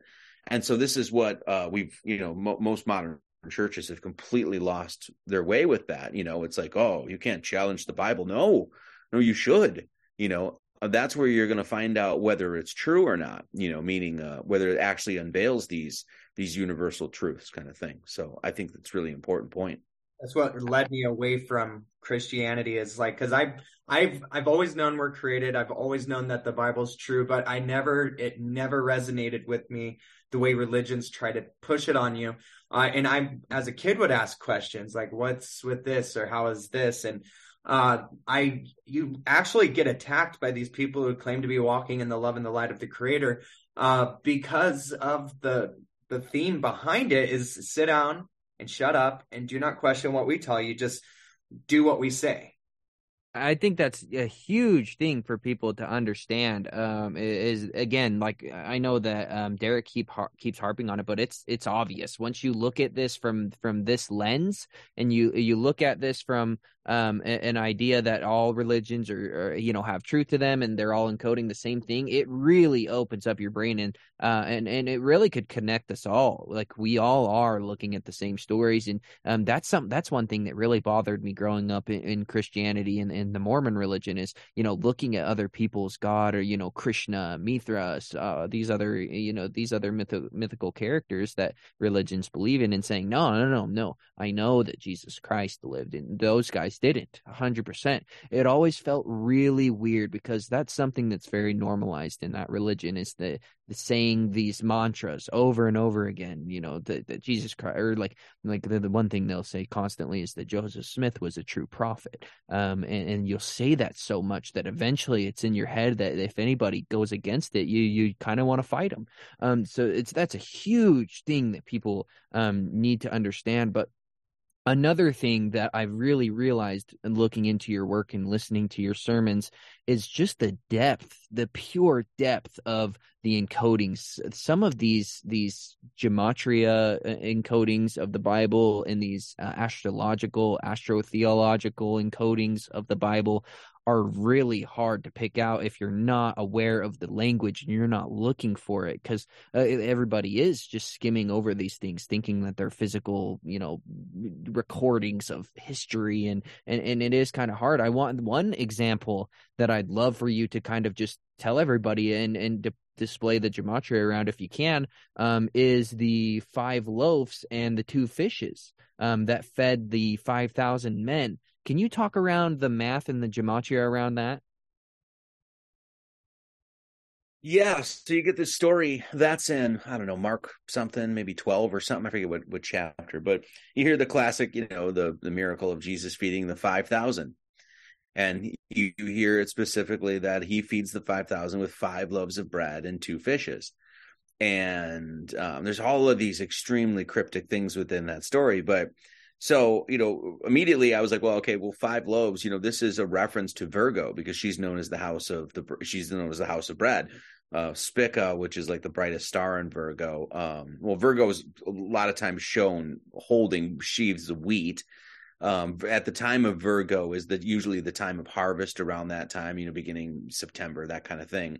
And then Spica, the brightest star in Virgo, actually refers to shaft of wheat, ear of corn, that sort of thing. So you have this, all this reference to Virgo being the house of bread. So you have, the 5 loaves there being a reference to Virgo. Right across from Virgo is the 2 fishes, is Pisces, is the constellation Pisces. So you have Virgo and Pisces right there in reference, and they're right across from one another. So they're like complementary signs, right? Or that sort of thing.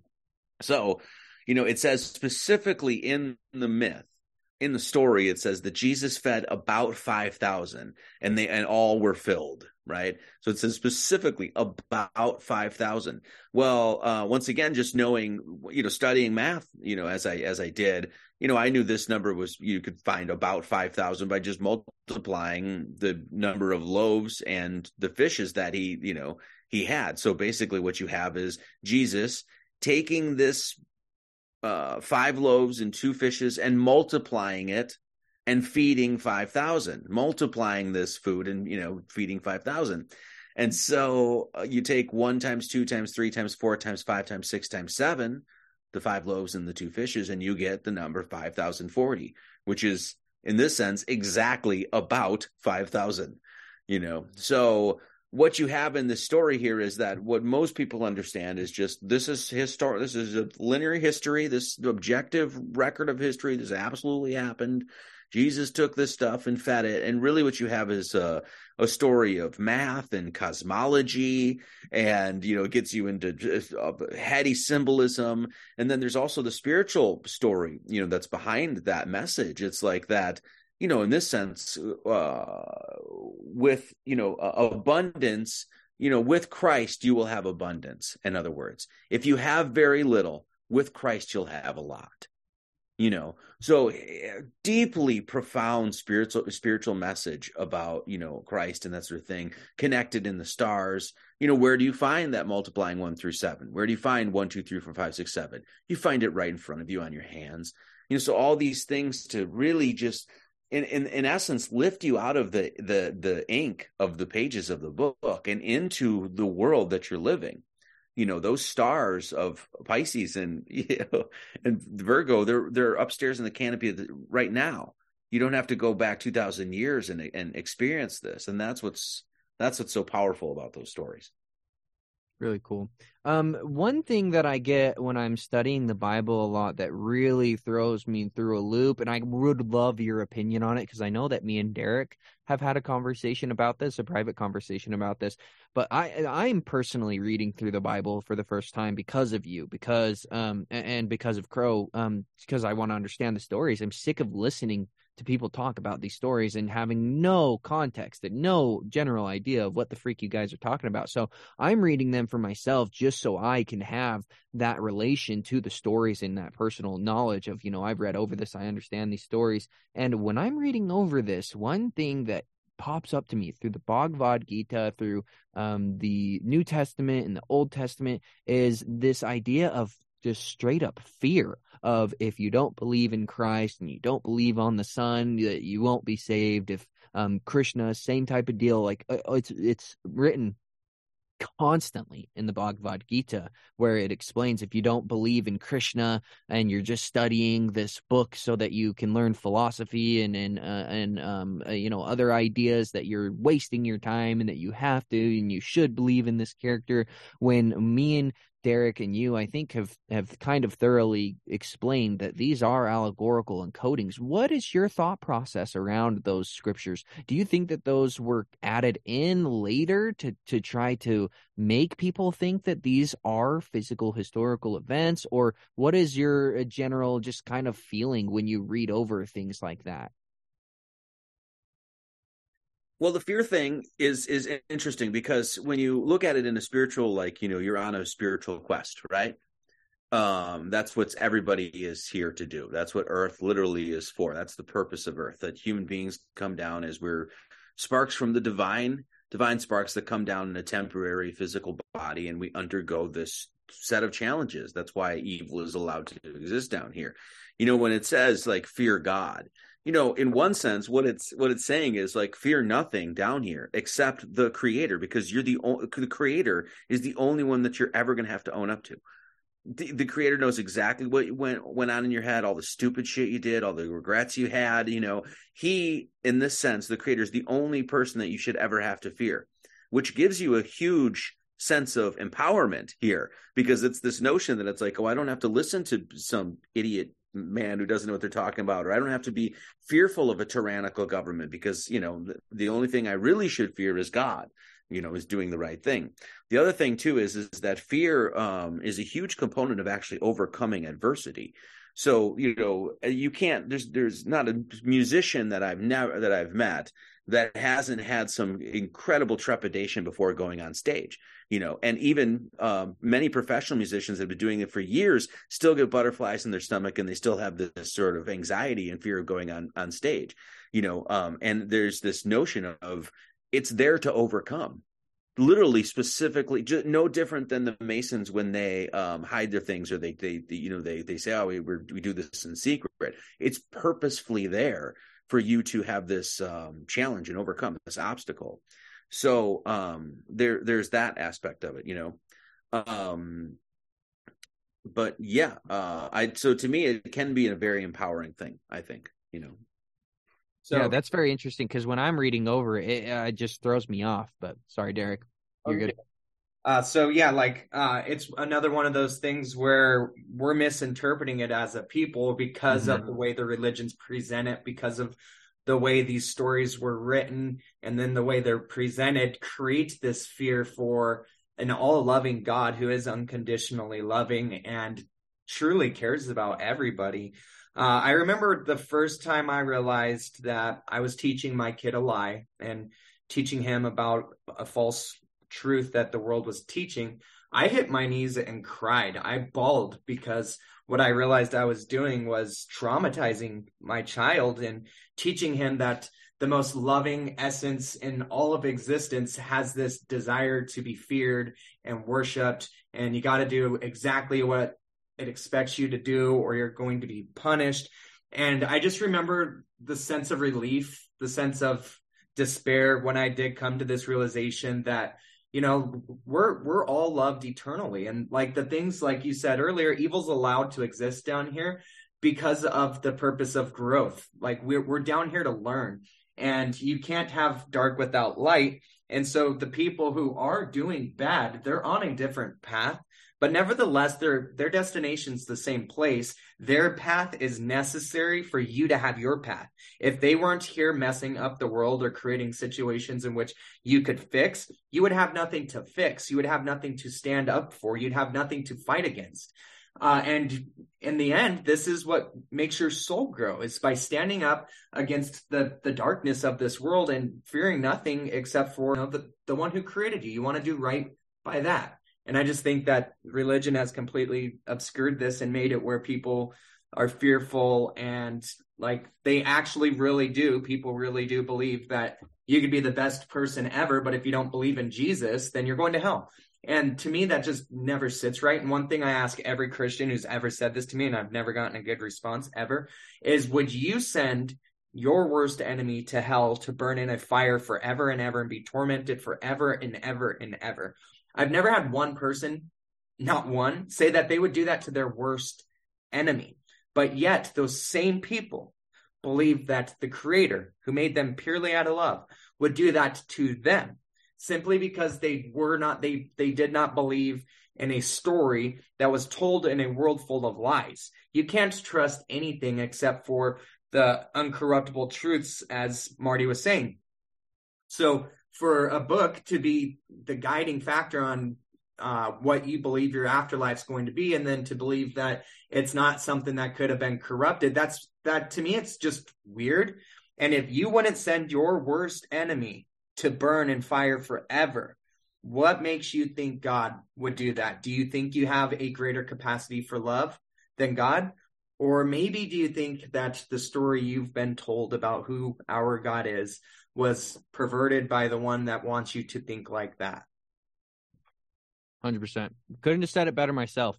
I want to take the conversation in a different direction just shortly, because I'm very interested. I've never heard you talk on this, Marty. So I think this is a cool question. Do you think we're reincarnating? Very, very much so. Yeah. I mean, I just don't even think you can possibly understand. Well, number one, the Bible. Like that's the funny thing, because most Christians don't think that reincarnation is in the Bible because it doesn't come out and say it like explicitly, but there's so much that the Bible doesn't say explicitly. So, but yeah, I don't even think you can understand. I don't think you can understand your own soul without understanding reincarnation. Because as you said, are we really supposed to believe that you get one shot at this and that's it? That doesn't account for the child that gets, murdered in the womb, or the baby that's being driven home after the hospital of just giving birth, and then there's a car accident and that baby's dead. It doesn't account for, what I mean? All of these things. And if you put the reincarnation in there, all of a sudden you have a soul's journey over many different lifetimes, and all of this stuff sort of makes sense. And, once you look at across, different religions across the world, you find, I actually did a whole thing on this, several live streams on this, about the prevalence of the notion of reincarnation. I mean, it's, all over. So where do you very study much reincarnation when you do? Like, would you have Where books you would specifically recommend, or do you have a content creator? Like, what would? Because I'm really wanting to dive more into it, and I would love credible sources, and I think that obviously you'd be a good person to ask. I think it's just something that you can extract, once again, as one of these things naturally from the creation itself, just through logic and reason itself. You have to, like I said, some of those things you just have to account for. You also have to understand that, energy doesn't die, right? We know this, it's a, thermodynamic law. So it's like it only transfers. So it goes from one place to somewhere else. So, so that's, when, especially you get into all these other things that come along with making sense of this world when you place reincarnation there. Like you see these like child prodigies that come out and they're 4 years old and they could just crush it on piano. They're just these masters with zero training. Well, where the hell does that come from? What about instincts itself? Why should anybody have any sort of inherent instincts? Well, maybe it's because you've already, experienced that in several other lifetimes, or many different lifetimes, I think reincarnation is actually, I don't think you can understand religion at all unless you understand reincarnation. when I look really into the don't. Eastern religions, their idea of reincarnation is so cool. Like where they think like they believe that like Buddha was so smart to the point where he could see his reincarnation back to his first incarnation, and that's how you know that you're spiritually adept and things like that. These ideas are so interesting to me. And I know that specifically for anybody that is looking for a really good video that really blew my mind and opened up my thought process to reincarnation, because I was completely closed off to it. I was like, oh, that's just some Vedic, some Eastern stupid ideology, whatever, And the first video that I ever saw that really was like, there is something to this, is a video by Eric Dubay on reincarnation. If you're really interested, guys, you can go to Eric Dubay's channel and search reincarnation, Eric Dubay, and that's the only video that I know of that would blow your mind. That is a good starter to look into this. But I will definitely be trying to find more literature and more sermons. So if you can send me them after this, that would be awesome, Marty. I'd love to listen to your sermons and your stuff on reincarnation, because it's such a cool idea. And when you see that like children are being born and going to random houses, and like they're able to tell like the woman, the mom that lives there, like things that only their dead husband would know, and they find out that they were like married in a past life, and they can tell you where things are in your house, little hiding places that nobody should know. Like these things are happening, and they're happening in children. And what's really sad is I think it would be happening way more if we didn't have things like aluminum in the air, and we didn't have things like fluoride in the toothpaste, and all these things calcifying and lowering the IQ and the spiritual adeptness of children. So it's really cool to look into that, and that's definitely I'm glad that I brought that up. I just kind of like that just popped into my brain. But it's one of the, when you think about this like in a Christian perspective, it's like they say love thy enemy and love thy brother and love the neighbor as thyself, and that sort of thing, right?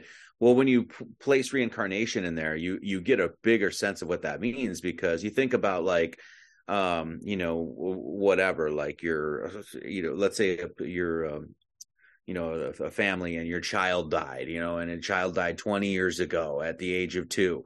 Well, that child is probably, according to reincarnation, that soul is probably in another body and here back on earth now. So your child that's dead is in, his soul is in another body, and you may have even met that person and you would have no idea. You know what I mean? And so it's, or, that sort of thing. Or you could have past relatives like my grandpa. Okay, he didn't make it to sainthood. He didn't get enlightened, illuminated. He's not heading over, to cross the gates of, into the gates of heaven or whatever. So he's reconstituted into the material biological realm down here, which means, my grandpa died how many years ago? He could be in another body of somebody that I actually met and have spoken to, kind of thing. And you look at that in a mystical sense, and it's like, whoa, that gets really, I don't know. To me, it just sparks a lot of things in my mind when I think about stuff like that, because it's, that to me is the kind of creation that God would make, to make it just so, potent that way. You know what I mean? It's really crazy when you look into this and you see the stories. They are undeniable, and it's like a whole nother chapter opens, and it's just like realizing that the earth is flat. It's all of these ideas are so beautiful, and this is definitely going to be my favorite episode that we've ever recorded. But sorry to cut you off, Derek. I was just excited.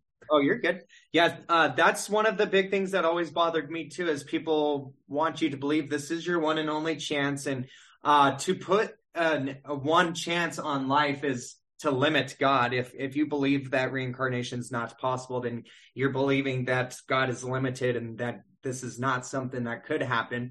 But if you think about what makes you you, it's all of the experiences you do. And so you could be born into a situation that did not account for your spiritual growth. You were abused as a child. You didn't do this or that. And as you're developing, these things become part of your character. And a lot of it's not exactly something you could help. Sure, you could try to do the self-work, but if you never even hear about the self-work that's necessary, then again, you're not going to find it. And so this kind of goes back to what I was saying as far as bad does have to exist, and that everybody's going to the same destination, but their paths are slightly different because our lives are slightly different. And sometimes you get led this way, other times you get led that way. Whatever direction you were going, it's the exact direction you needed to be for you to learn, or for you to present a lesson for somebody else to learn. And I really think that to limit God in the way of saying that this is your one and only chance, and if you don't find the truth in this life, then you're damned to hell forever. I think this is one of the most the crucial things that we teach our kids. It actually causes trauma. It's like a trauma-based mind control, and people actually leave religions with traumatizations from the religion. And so I just want you all to know how beautiful you are, and that this world it's not what we've been taught. I do want to ask you something, though. What do you think the second coming of Christ would be? So if you believe like that the story of Christ is a story of the stars and an independent journey that we all go through, and the story of the golden age to the lower ages, what would be the second coming? Would that be when humanity finds the golden age, the truth, and we actually raise humanity up here on earth? Or how would you see that? The second coming of Christ happens within you. Like when Christ returns, it's a spiritual realization that happens within the self. This is actually, and it's an internal thing. You know what I mean? This is essentially a person becoming awake or an enlightened is when Christ, you find out Christ resides within you and you have that experience. So, and this is actually what's happening to St. John in Revelation. Most people think that Revelation's about like the end of the world and this sort of thing, and it's not. It's actually about Christ. It's actually about John having the revelation of, and this is literally the first line. It's literally the revelation of of Jesus Christ, the Lord Jesus Christ. St. John had, which was signified to him by God. And this is what the second coming is. So people, think that this means that Jesus Christ is going to come back, on a flying horse, and then the earth is going to be done, and everybody goes to heaven, and then the people don't, that kind of thing. And that whole understanding is just complete nonsense. So the whole point of the New Testament is actually about this very thing, is about helping you to have that Christly experience, to have to recognize the Christ within you.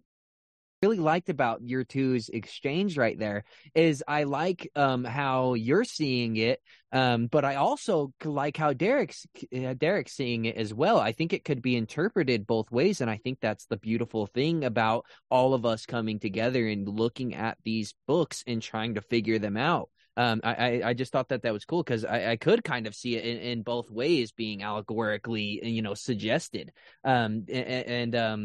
But yeah, sorry, I just wanted to say that I thought that was cool that I saw this.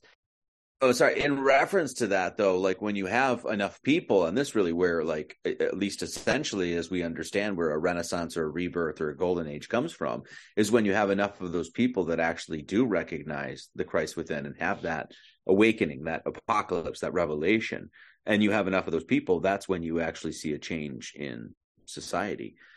And I think that's what we know is going on right now. Society's drifted so far away from God and away from source, and now we're starting to come back to it. And as we do more of the will of God, we're going to see more of that light shine in humanity. So that's all a good thing, Yeah, I think it would be ignorant to deny that there's something going on with human consciousness. And I'm so excited to get this episode uploaded, because I think that this 2 hours in and of itself can answer a lot of questions for a lot of people around the stories and the mythological, encodings that have been offered to us that, are so difficult to understand. I think that this will start a lot of people on the path of figuring that out, like I'm currently on as well. And it will motivate people to try to read these books and understand them in a spiritual way, which will only raise spirituality amongst all of the population, which can only be good as far as everybody here should fully understand the 100th monkey effect and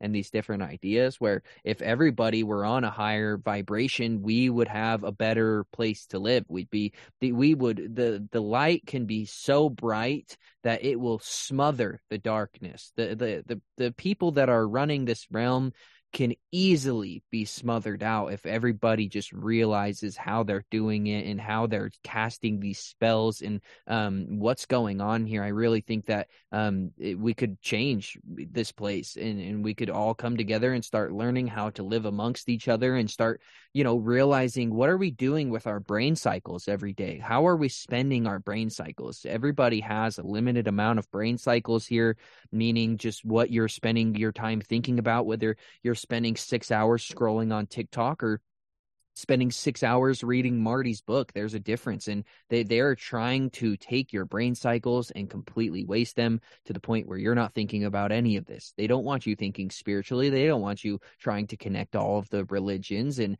have a spiritual connection to God. They want you sitting at your video games, spending 10 hours leveling up to a level 150 and getting all of your Call of Duty guns gold, and they want you in taking pornography and ruining the family, the family structure that you have, and distancing yourself from everybody so that we're all sitting alone in our rooms, not talking and talking amongst each other and hanging out. And it is crazy when you look at the depth of change that has happened over the last couple hundred years, where our ancestors were learning multiple languages, they were learning multiple musical instruments, and then you look now and you look at what is happening amongst the children that are coming out of public schools.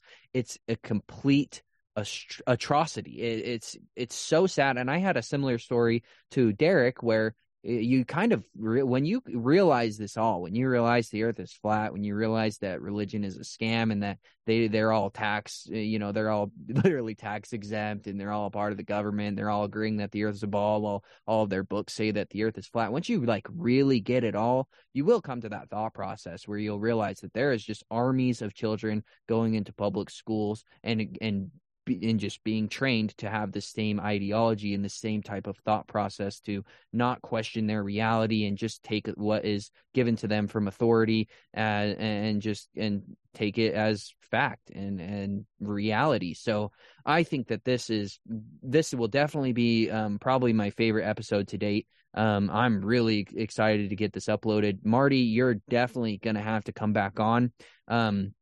One thing I really want to get across seriously to our audience is if I will be devastated if Marty doesn't shoot me a text and say that tons of people are coming over and helping him financially and supporting his work and buying his books. This is some of the most. This is second or first to the flat Earth information. We have to get people thinking in this type of mind frame where we're trying to relate these stories to the numbers and try to figure out what the numbers mean mathematically and figure out how these stories relate to the stars and why and what is the importance of all of this. And we have to try to ground ourselves to figure out, what is spirituality and how should we go about this, and how do we all come in and agree that we're all, we at the end of the day, with the Prisca theology that Marty teaches, we all are on the same page. These are all the same stories. But Derek, do you have any more questions before we wrap up this episode? I just wanted to ask Marty, what would be the advice that you would give to a Christian on how to intake what we're saying and how to digest it in a way that's not offensive to them? Could you just give a last little brief breakdown on what you believe, how the Bible says Jesus saves and what Jesus is, what it is that you believe? Well, I guess I'll just say this. The approach that I take to the Bible is really almost like, in many respects, antithetical to the approach that, as you guys know, that the approach that most churches that like pretty much the story that you've been told and things like that everything you associate with Christianity is in this essence just like the globe. It's like the exact opposite. Everything we've been talking about today is like, oh, well, reincarnation, that's got nothing to do with the Bible. No, it absolutely does. You can't even understand why John and Elias are linked unless you realize that they're the same person in a different body. Astrology told by the modern churches, astrology is nonsense. Well, the entire Bible, at least of the main stories of, especially those of the, of Isaiah and Genesis and the books of the apostles and stuff, those are all astrological. There's no question, numerology, those sorts of things. You all hear about that, Kabbalah and that sort of thing. It's all devil worship and blah, blah, blah, blah. And you find it's the exact opposite. So, you really, for the Christian, it's like, okay, well, you've been taught this one thing about Christ. Well, what if it turns out it's the exact opposite? What if Christ isn't dead? What if Christ isn't dead at all? That Christ is alive and with us right now and present with us right now, and you actually understand that. Maybe your entire reading of the Bible will change and will open up, So, just so you know that when it comes to what we teach at the church, it's, we have a huge focus on Christ. That's why I wrote the book, Lord Jesus Christ. And in that, we talk about how important it is to truly understand what Christ is. And that's your true self. That's the being that's actually at the core within you, that you have all of these lies and distortions and half-truths and self-esteem issues and depressions and all this bullshit that you have that gets, sort of, bagged onto your, this baggage onto your life and stuff like that prevents you from finding that purity. And that's within you. And this is the great alchemical quest. And so it really comes down to this point of finding Christ within. And once you understand that and you go back into scripture, it'll start opening up a lot more, because, you've been taught this false story for the longest time, to put it succinctly. Yeah. Reading over the New Testament for myself for the first time, like it's said over and over, love thy neighbor, love. It's basically just told to everybody, love everybody around you. It's very cool. It's super cool that you've got me into this frame where I'm even reading this book. Like a year or two ago, I would have said the Bible is just some stupid book that these stupid old people wrote to scare everybody into thinking that hell is real. And the 360, 180 that I've done is truly crazy. And I hope that this will, be of help to anybody that's listening and is questioning or is on the fence of, should I be spiritual? Is there a God? Blah, blah, blah. I think that this will truly help a lot of people, and pointing people towards your work and towards you in general is one of my favorite things I've ever done. So again, guys, we are going to wrap up this episode. Thank you guys for being members, everybody that is supporting us. Thank you guys.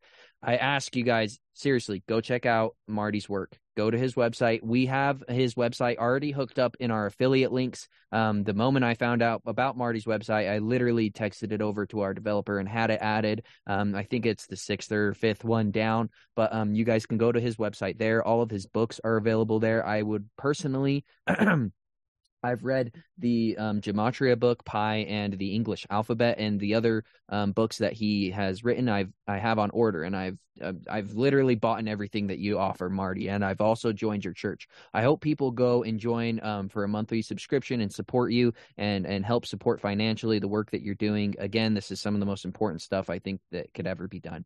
But other than that, unless Derek has something else, we're going to wrap up this episode. Thank you guys so much for being here. We're definitely going to have Marty back on, and I'm excited to see what you guys think as members in the comment section. Do you have anything else, Derek, or do you want to wrap up here? I just wanted to say thank you to you, Marty, for all of the hard work and all of your time that you've put into developing a way for people to understand the truth of our world and the truth of ourselves, because being lost in a world and not knowing who you are is very unsettling. And to have a place to go look and to reflect and to hear things that will resonate with your true self, that's vital. And I can't thank you enough. And thank you to all of you who've subscribed. We wouldn't be here without you. And we just hope you guys know how much we appreciate you.